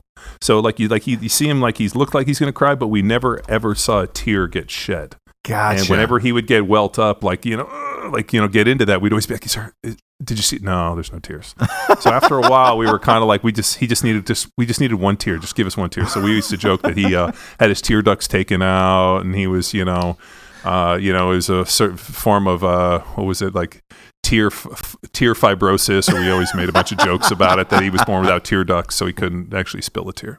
What was it like going from Philly to the Chiefs, like getting traded? What was the experience like being on a team and then getting traded to another team? Well, like betrayal, or I had played against the Chiefs. We had gone and I think it was on a Monday night game and fucking laid an ass whooping on the Chiefs when I was in Kansas City, and we were used to winning a lot of games. Philly was great. I mean, I loved playing there. The one thing that was nice is everywhere you went in the city, you were a rock star because we won a lot of games. I mean, we never paid for a dinner. And I remember the first time when I flew into Kansas City, like I went out with a bunch of guys and they brought over the bill, and I was like, wow, you guys actually pay for dinner here? And they're like, why? You guys don't? I'm like, no. Fucking people like, owners of restaurants call and invite us, and like they never bring a bill. Like they treat us like fucking professional athletes. They're like, oh no, we don't get treated like that here. I mean, fuck, dude, we can't even get a table most nights. So I was like, wow, well, how fucking mighty how far the mighty have fallen is what all I thought to myself. Wow, so Dan and I are headed to Philadelphia for the opener next week, and killer. Yeah, we got Freddie Mitchell on the show. Was Fred X? Was Fred X there? I know Freddie very well. I played with Fred X. Tell me a good Freddie story that I could repeat to him in a week. Well, actually, the Fred X was actually oh God, Freddie Mitchell. I don't even know where to begin with Freddie Mitchell. Would you say he's beloved by Philadelphia fans or despised? I don't know. I think Freddie's beloved by himself. I mean, he's definitely Freddie's his biggest fan. I always got along well with Freddie. I've been out with him a few times, and definitely an interesting cat. But yeah, man, definitely an LA guy. An LA guy. So you have no Fred X story that you can give us that we can. Well, I'll just tell you the Fred X story. So I remember we were in our meeting the day after Freddie caught that big pass over the middle. Yeah. And all of a sudden, like Andy Reid's up there talking, and there was a knock on the side door, and like Andy kind of like looks around and goes over, and like somebody's banging on the door, like as he's giving the pregame, or not pregame, but like the postgame kind of wrap up, like that Monday speech. And he goes over and opens his door, and it's a FedEx dude walks in with a package, and it's like, I have a package for Fred X. And Freddie gets up and signs for it and sits back down. And I was like, this dude's got to be fucking kidding. Like, this has to be a fucking spoof. And sure enough, like, he had fucking basically sent himself a package, set this whole thing up. Thank God we had won. You're kidding me. I mean, what was in the box? Oh, who knows? His fucking underwear. Who knows, dude? I don't know what's in it. It was just a package. That's a long way to go for like basically a pun, isn't it? Yeah. And if I could see if somebody else set it up, but he set it up. I was just imagining if that was Bill Belichick. First of all, Bill Belichick probably would have kicked him so far out of the fucking building that he probably still wouldn't have landed all these years later. Man, that was in the NFL, there's a real interesting thing, man. Some guys really start to love the roar of the crowd. People always ask me, like, oh, did you miss the roar of the crowd? Was it hard to retire? And I always told them, no, I never once heard the crowd, man. Like, every single game, my entire NFL career, every game was fucking silent like a pin drop. I never heard the crowd. I never heard the roar. If you ever saw me, I came running out of the tunnel at 100 miles an hour because I wanted to fucking start every fight as fast as I could. I fucking hated the Ray Lewises of the world who fucking danced for 20 minutes and just fucking delayed the inevitable. So I sprinted out as fast as I could to start the fight, and I never heard the crowd. Couldn't tell you ever what it sounded like. So when I retired, it just didn't really make that much of a difference. But I think some guys really fall in love with the image and the idea and like the drama and the roar and all this shit. I couldn't care less, man. I just wanted to get paid money to beat somebody's ass and go home. Wow, I like that. Yeah, it's good. Let me ask you this: what's your take on the current state of the NFL? I think they've effectively neutered the NFL. I'm really happy that the dudes are getting paid the money they are. I really wish I was fucking born in the late 80s, You just early 90s. missed it. You just missed it. Yeah. I mean, like when I saw the cat from the from the Titans get paid like that $50 million guaranteed. Fuck, man, if I had been 20 years younger, if I was 22, 23 right now instead of 42, I would be on pace. I would have fucking made that money. Like I have no doubt in my mind I would have made that. Yeah, just shit. 15 years younger, you could give me. So I just out of age, I just didn't get like that. Just didn't work for me. So I'm stoked that whenever I see dudes get paid. There's two types of people, man. I think there's people that are fucking haters that when they see other people's success, they're like, oh, why not me?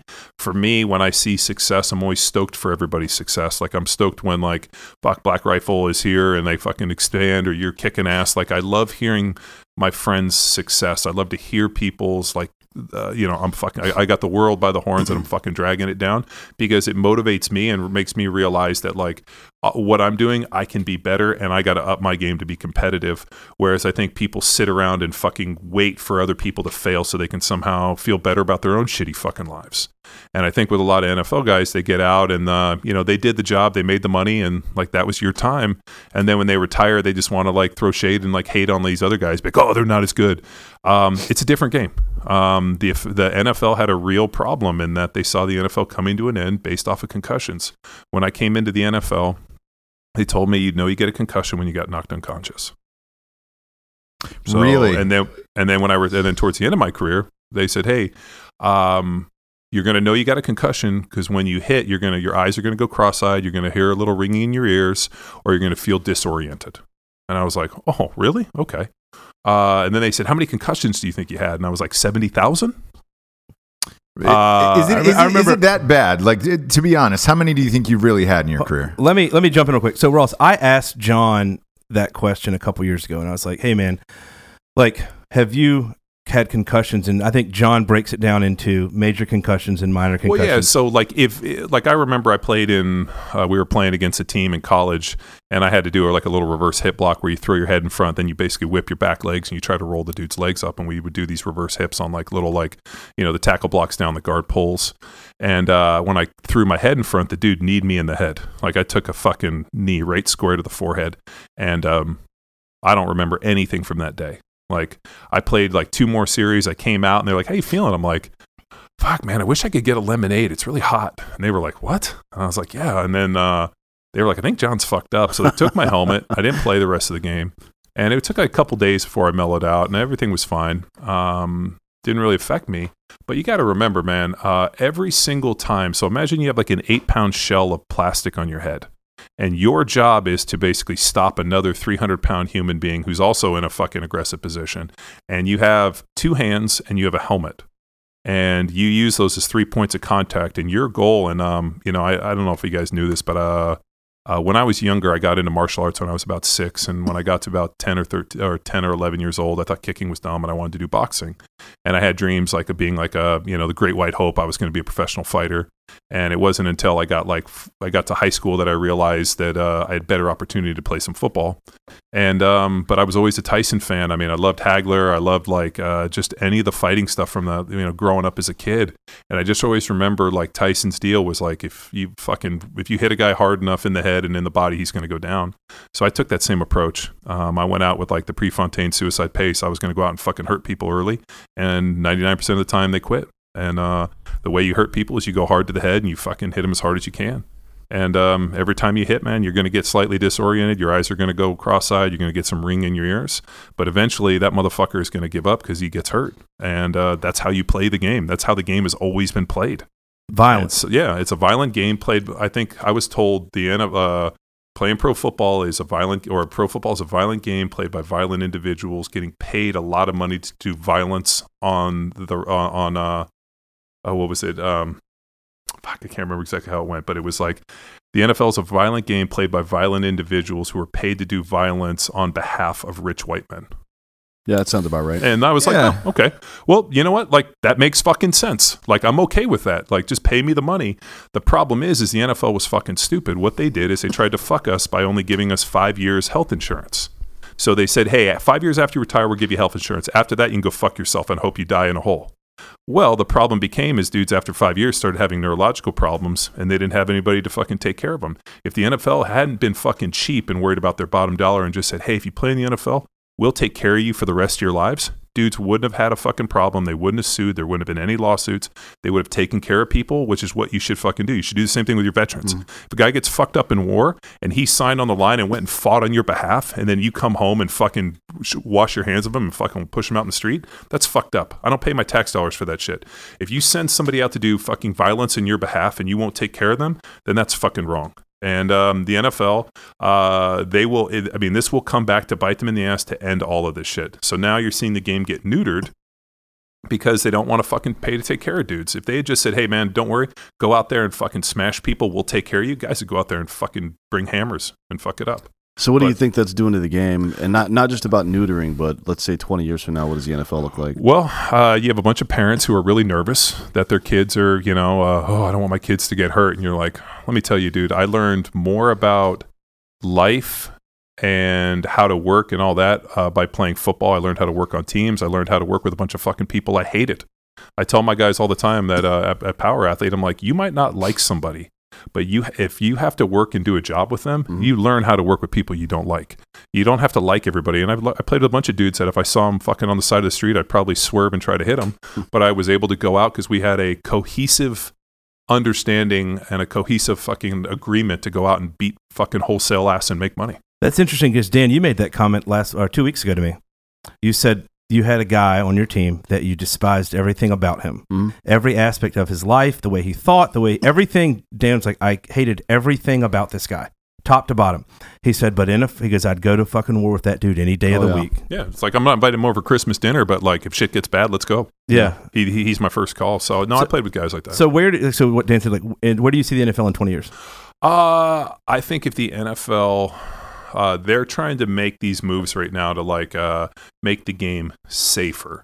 But how do you make a game that's predicated on violence safer? You basically put a bunch of rules in place that I guess make it safer.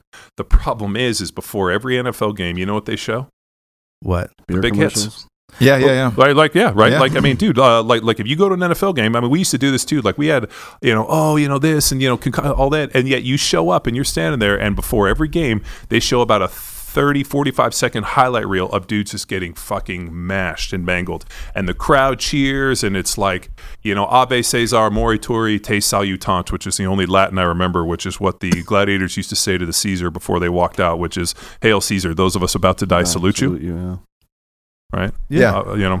Well, that's what we fucking do. And you know what? Just like the gladiators knew, we are here for the enjoyment of the crowd. Go out and let's hear it fucking roar. And you know what? Take care of us. The problem is like they say, we don't want guys to get hurt. We're going to make the game safer, but yet you show blood. But it's fucking, dude, the hypocrisy of this motherfucker is amazing. But let me ask you. And don't get me wrong, dude. I love the NFL. It was the fucking hands down the best game. And if I could go back in time, I would do it the exact same way because any of the scars or injuries that I have are just receipts for the fact that I didn't live a fucking soft life. Let me ask you this. Who do you think they're trying to appease here? Do you think that these changes that they're making? So Ross and I are football fans. Dan's a football fan. I played football in college. I was a shitty collegiate football player. But do you think, and you played in the NFL, do you think that they're making these changes to try and make the game safer for the players, or do you think they're trying to appease the media? It's the latter. They could care less about the players. So you think they're just trying to appease the media? So the NFL at the end of the day is a media company. They spend more money with PACs, lobbyists, and all these other different groups in every state to effectively control their image. They were a massive media company. The NFL's biggest thing, like you can beat and kill, right? I.e. Ray Lewis. But as long as you don't get fucking caught, you're fine. Like just like that dude who fucking punched his old lady in the elevator. They didn't have a single fucking problem until that fucking film got released. Ray Rice. I don't know. Yeah. Oh my God. When he hit her, I was like, oh my God. That was the worst knockout I've seen, dude, man or woman. And then just to know that it was a woman. I've never seen. Holy I mean, shit. dude, he like that's 10 years of listening to a broad fucking just motherfuck you and belittle you, and for you just to snap on her. And you know what happened? He fucking I saw that and I was like, oh God, he'll never play again. Oh, he'll he won't even be able to coach high school football. No. And sure enough, they were like, oh, they're fucking gone. Done. Because you know why? The NFL is so conscious of image. Like they've always said, man, if you want to go out and get fucked up and drive and you get a DUI and you embarrass the Shield, you will never fucking work in this thing again. So like they are 100% very conscious of their image, and the last thing they want to have is Sunday morning those moms putting their jerseys on their little kids and cheering and showing up. Think, you know what? We're not going to do this because this isn't safe for my children. Believe me, dude. The NFL will burn through fucking football players. We are a renewable commodity with every college kid coming up trying to make it and fucking fight for those spots. So they have an endless supply of these people to burn through. And they do. When they're broken, they fucking throw you to the, send you to the island of misfit toys, and you get to fucking, Rudolph gets to fucking drop you off. But at the end of the day, man, they are an image. They are a media company, and they get big stadiums. I mean, dude, did you know every NFL team's a 501c3 nonprofit? Yeah. Can you imagine that fucking bullshit that they somehow got nonprofit status from the government? You want to talk about it went on for about 15 years, so you can imagine the billions of dollars that they they're still nonprofits. God. Yeah, they rake. They've closed some of the tax loopholes now. Oh yeah, they've closed a little, but like still but dude, up, I mean the collective bargaining, I mean dude, it's I'm just sad that I'm not sitting up higher on this motherfucker that I could but at the end of the day, good for them. I'll tell you this, man, like if anybody ever wants to go back and read some history, go back and look at how the Kennedys rose to power. They were fucking bootleggers. Yeah, they were fucking murderers, killers. I mean, dude, you want to talk about like, in America, like you want to get somewhere, you got to fucking seize it. Yeah. Nobody's going to hand you anything. And it's like, carpe diem, my other piece of Latin that I remember. But no, man, I love playing the game. I love football. I like to see football played well. So it's hard for me to watch football played poorly. I'm also unimpressed by how slow guys are fucking moving. And just by the fact that dudes need to fucking lift some more weights, because I'm tired of seeing dudes with skinny arms hanging out of their jerseys. An offensive lineman, you better be gunned up. And I watched the game, 2 nights ago, a little preseason game, and there was a fucking offensive lineman that was gunned up. And I was like, thank God, I'm tired of seeing spaghetti arms out there. So let me ask you this. So you and I talked about like the Richie Incognito situation. Yeah. Richie's a fucking 32-year-old fucking 5-year-old child. Do you know that reminds me of my son? Yeah, he's crazy. No, he's just an emotionally fucking regressed child. But he's a good lineman though. Yeah, he's a good player and he's a fucking nasty dude, and he plays the game. I mean, he's in fucking terrible shape. He's like an egg with fucking cellulite on him. He doesn't look good. So he's not, but he's a big motherfucker and he plays the game hard. Do you know what he requested last week, Ross? Did you read about that? Yeah. He retired. Well, his father passed away. Yeah. Well, he requested his father's head. Well, he wanted to keep his dad's head. First of all, dude, my dad passed away, and it's a. Did you keep his head? No, but like here's an interesting thing, man. My dad got diagnosed with cancer the day after Christmas, and he was gone just about 2 months later.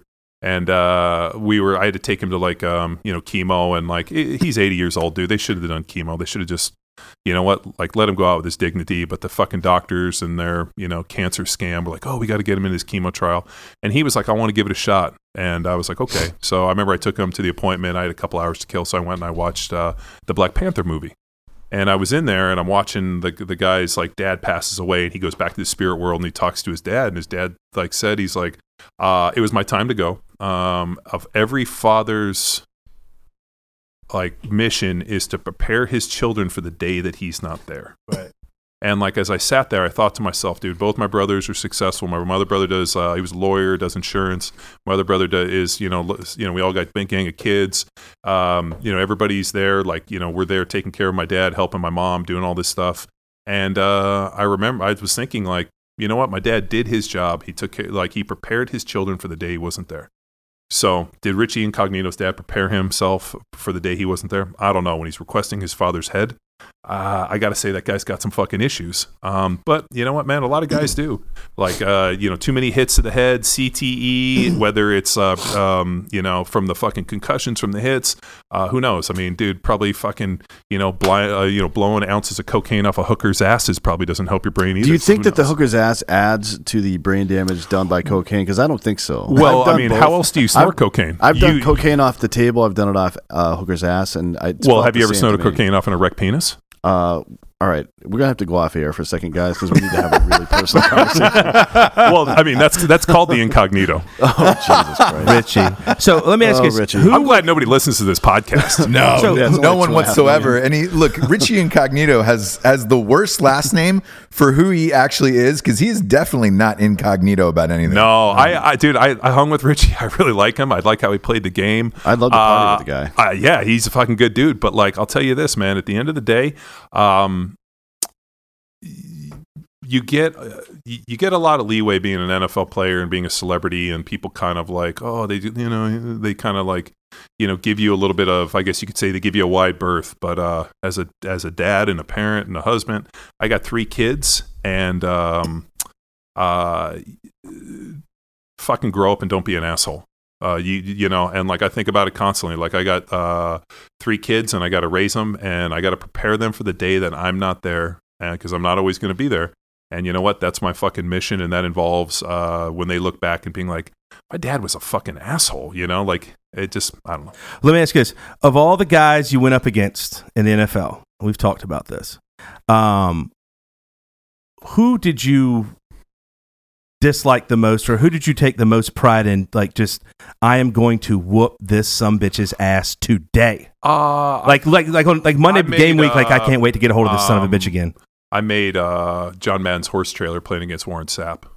So I played with, I took a helmet to the shin, season opener, and broke my leg clean in half, and basically played 17 weeks on a broken leg, and went out there and made Madden's horse trailer against Warren Sapp with a broken leg.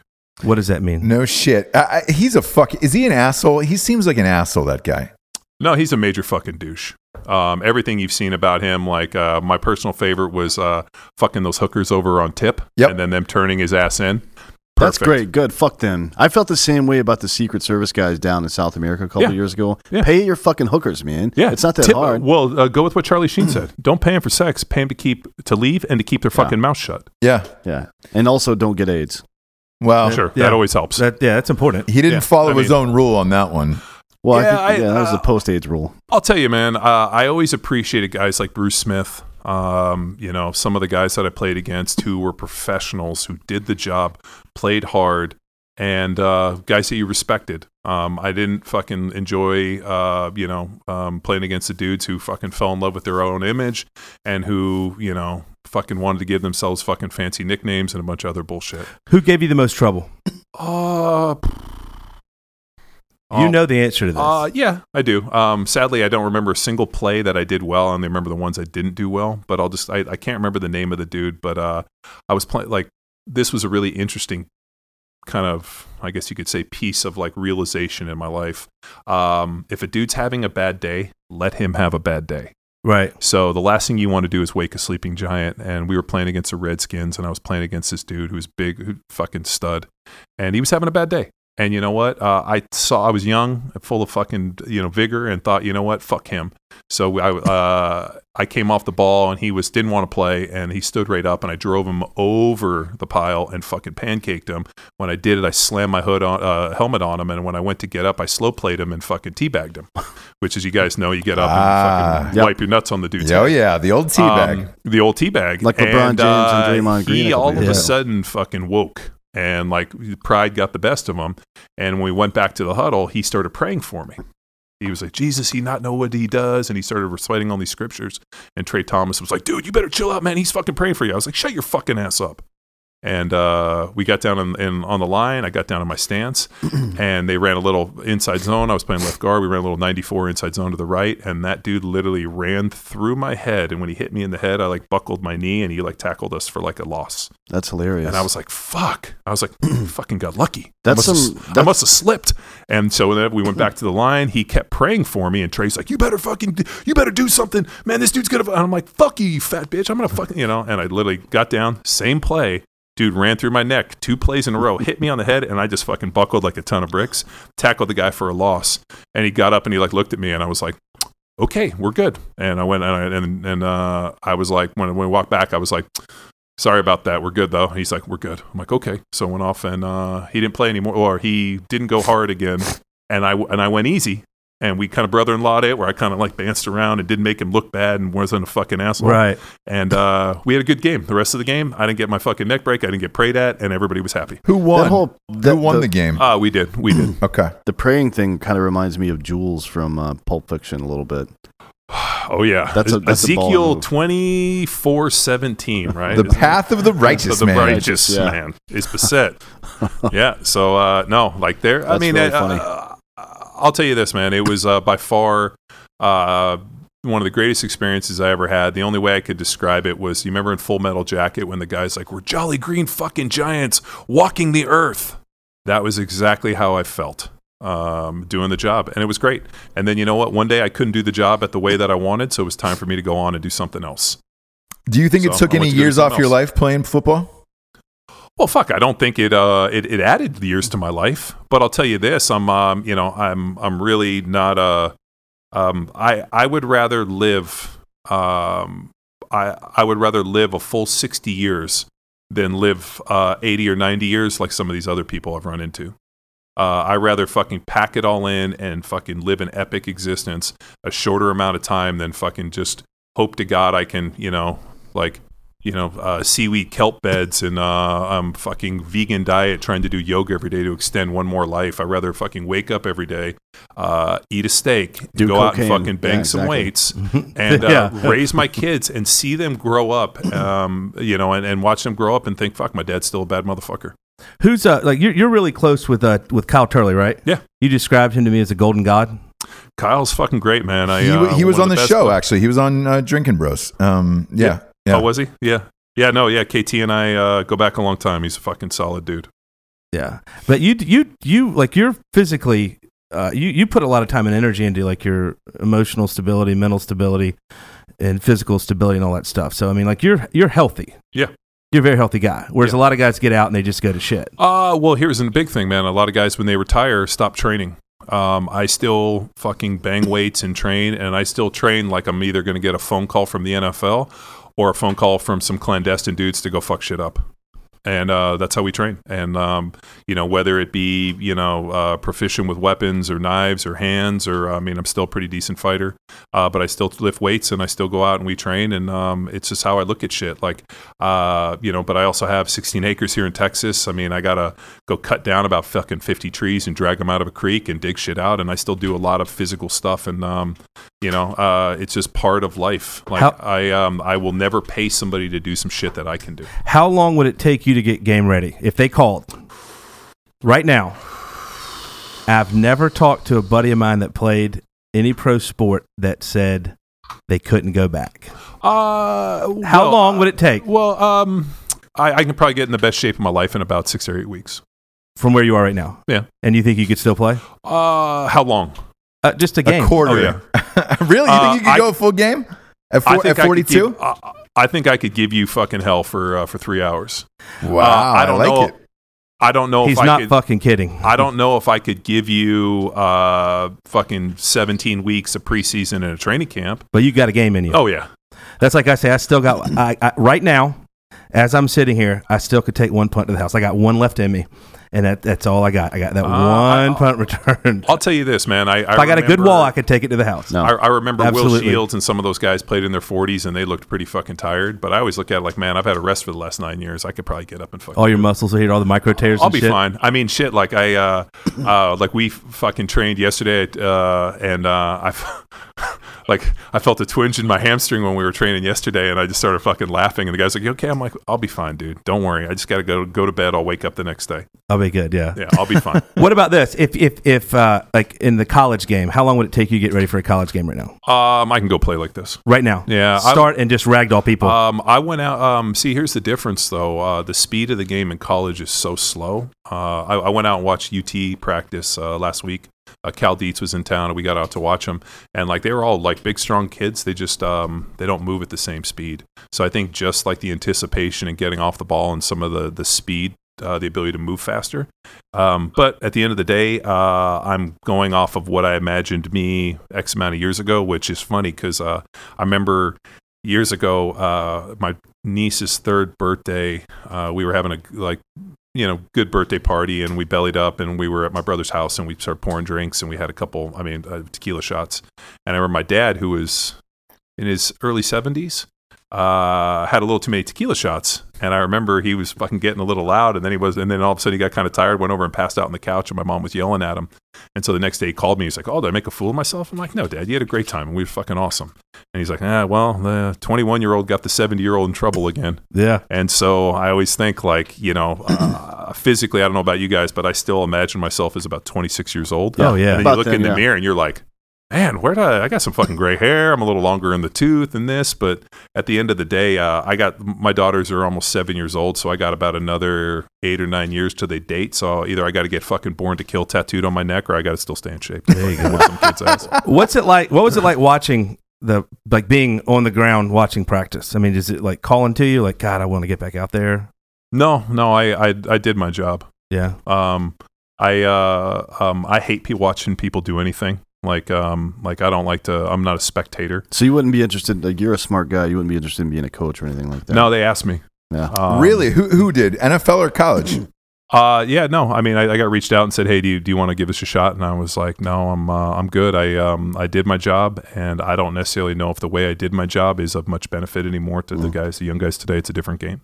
Where I really thought I could make a difference is on the strength and conditioning side. I think in terms of performance training, the amount of information and knowledge that I amassed was pretty high, and I just think that was where I was able to make my mark." Gotcha. Yeah. After the NFL, how do you, since you didn't want to coach, how do you make that transition into, all right, I've got to go back into quote unquote the civilian world after being a professional athlete? How did you start, Power Athlete HQ and all that stuff? Well, the company's Power Athletes, just the fucking asshole who's squatting on my powerathlete.com won't fucking give it up to me. Really? So we just have Power Athlete HQ, which I got from Basecamp HQ, but eventually I will fucking get powerathlete.com back. So yeah, it's just HQ was just because I couldn't get my Power Athlete, but my brand and my trademark and everything that associate with us is Power Athlete. It was really by accident. I've always been pretty good about when something is happening, having enough global awareness to not have my fucking head in my ass. Opportunity knocks 100 times a day. It just, are you smart enough to see what's happening around you?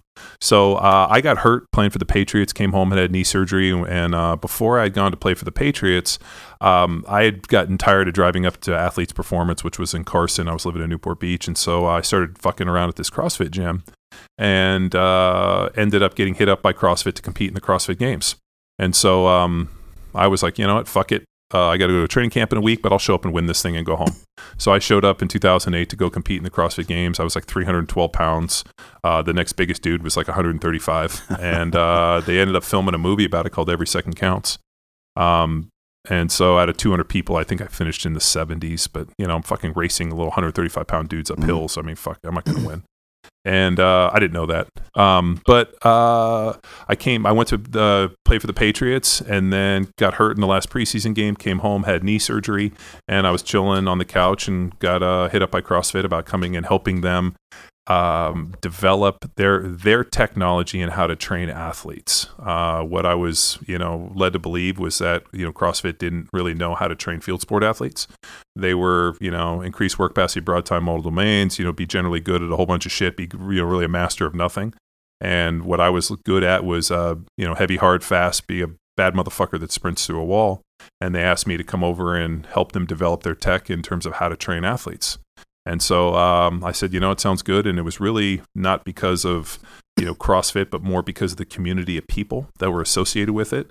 It was a lot of people that I was amazed people wanted to know this shit, but two, I was amazed that there was this fucking collection of people that wanted to lift weights and do barbells. I thought civilians, and when I use the term civilian, I mean non-NFL player, not in a military sense. But I just thought fucking normal people like went to the gym and fucked around and did nothing. You either did bodybuilding or were useless, or maybe you were fat and a power lifter, or you ran a fucking triathlon. I had no idea that there was this whole kind of hybrid thing of training. Like holistic full body health kind of shit. Yeah, or just, there were just a bunch of fucking bad, dudes out there. It's like, hey, I'm not a professional athlete, but I want to look the part and I just want to whoop ass. Yeah. And when I found that, I was like, you know what? I can get behind these fucking people. I want people that want to lift weights. And you also got to remember, I grew up training in a garage. So for me to see people fucking putting their cars on the street and buying gym equipment, putting garage, I was like, these are my people. So I showed up and taught a seminar for CrossFit for 10 years. And, shortly after the first year, I started Power Athlete, which was, the name of the deal was CrossFit Football, which was a terrible name because it should have been like CrossFit Power Athlete or something, but they wanted to call it football because I played football, and I remember being like, this is a terrible name, but we went with it anyway, and it was very, very successful, and it opened a lot of doors. And then through Power Athlete, we were able to really grow the brand. And then in 2017, we ended our relationship with CrossFit, and it was great because now we've just really exploded and flourished, and Power Athlete is really grown into what I want it to be, which is no nonsense, battle the bullshit. I don't care about your fucking feelings. Just focus on athletic performance and being a better version of yourself, and everything's based off the idea of unlocking athletic potential through what we do within the training system. And you do some work with like the mill and stuff like that, right? Yeah, we've worked with all the tier 1 groups out there, and worked a ton with the 18th Airborne, and 101st, 82nd, and I just was actually at NDU at the National Defense University, the War College. Just spoke out there last week in DC. Awesome. So we actually need to wrap this up because we are heading to Air Force Spec Ops here in 5 minutes for a tour. Are you really? So, yep. Yeah. Taking John over there. So we did an interview on Launch Code a couple weeks ago with Colonel Stinger, and who's the head of that, and we were talking to him about sports performance and whatnot, and I was like, well, you guys got to meet John, and so I introduced him, and then they invited us over to take a tour and kind of show us all the stuff. So that's where we're heading. So John, where can the people listening find you? At John Welbourn. You can find me at Instagram. You can find me on Twitter. There's no E at the end of it. Welbourn. No. Welbourn. Correct. And then Power Athlete. If you just put in Power Athlete, will come up. The website's Power Athlete. HQ.com. We do a ton of helping people develop technologies for performance training. We do, not only programs, but we have our methodology, which is we bring in coaches and develop them, and then we end up pushing those coaches out and use them on a ton of different stuff, from working with the Texas public school districts to working with the military and whatnot. But at the end of the day, I think most training systems and most people think you're a fucking moron. My deal is simple, man. There's no magic. It's not some magical black box that is going to give you some fucking magic. It's really just based off of like, you got to fucking work hard every day. You got to do you got like it's very simple. Like, I'll just give you a brief analogy. I remember years ago, I got to sit with Dr. Romanov, who's the guy that invented the pose. Pose running method. Yeah, pose running method. Dr. Romanov is a Russian scientist, sports scientist, doctor through like Eastern Bloc, University of Moscow. Like, if you did bad, they sent you to the gulag type of shit. And I remember we were talking about programming sets and reps, and he said, years ago, the Politburo, the people wanted to know what the perfect program was. Like, they wanted all the information. So anybody that had worked with anybody that had ever won anything submitted programming, all this information. So they took it all in. All these guys hacked all over it. And for 5 years, they crunched all these numbers. And so finally they were like, you have to present this. We got to know. And these guys are all nervous. They get up there, and the dude was like, after 5 years of research and thousands of this and this, we came up with 2 conclusions. The fastest people in the world ran the fastest in training, and the strongest people in the world lifted the heaviest weights. That's pretty heavy. And so that piece is like, I don't know how to get you fast running slow, and I don't know how to get you strong lifting light weights. So at the end of the day, my training is pretty simple. We're gonna lift heavy weights. We're gonna lift them fast because slow fucking sucks, and we're gonna run as fast as we can, and we're gonna do it. And at the end of the day, eat enough food so you make you a bad motherfucker. I am a disciple and student of John Welbourn. So a couple years ago, one of my goals was to be like a state champion, set a state record again. I write all my goals down, and I was looking at, USA powerlifting, Washington state records and all that shit. And I was like, I think I could get these, man. I was like, but I just haven't been like really training effectively. I've just been kind of dicking around in the CrossFit gym. And I called John. I was like, hey man, here's what I want to do. He goes, all right, how much time we got? I said, 9 weeks. You go, that's plenty. And no shit, within, I think it was 7 weeks, I met and exceeded my previous PRs, set the Washington state record in the back squat in my first lift, and then broke it on my second lift. And I broke the record I had just set, broke that in my subsequent lift. So yeah, I am a student of John's. It's effective. It's super simple to follow. It'll get you strong. It'll get you fast. Get you looking good. But anyway, we got to run. So John, thank you for coming on. I'm Baker Levitt, the guest co-host, and for Ross Patterson and Dan the Man, We are grateful for you listening. You're really dragging this. Oh, Yeah. boy. You're really slow Thank you. playing He's this. really milking it. Yeah. I'm waiting What do for you like, say, Ross? Is there anything he's else like do the guy you want to thank the fucking Academy while you're at it, asshole? I want to thank thank Dave. the Academy Award and Harvey Weinstein for touching me Uncle repeatedly. Touchy over there, yeah. Well, you call it, Dan. No, that's Ross's Ross, job. call Yeah, it. no, for Baker, leave it. Dan Holloway, John, dude, thanks. You're a fucking super interesting guy, man. That was a great Well, I hour. mean, that the whizzed hardest by. part is I'm not a talker. Yeah, no, you're definitely not. You're It's a got to be doer. this fucking coffee that Baker gave me. It I is. mean, normally I'm not a talker. He gave Yeah. me a cup of this coffee. Next thing you know, we were talking shit for hours. Ross, It's good. it's one of those 20-minute cups it takes to make. I hear you. For Ross Patterson, I'm out of here. Good night, everyone. Later. Thanks, folks. See you, buddy.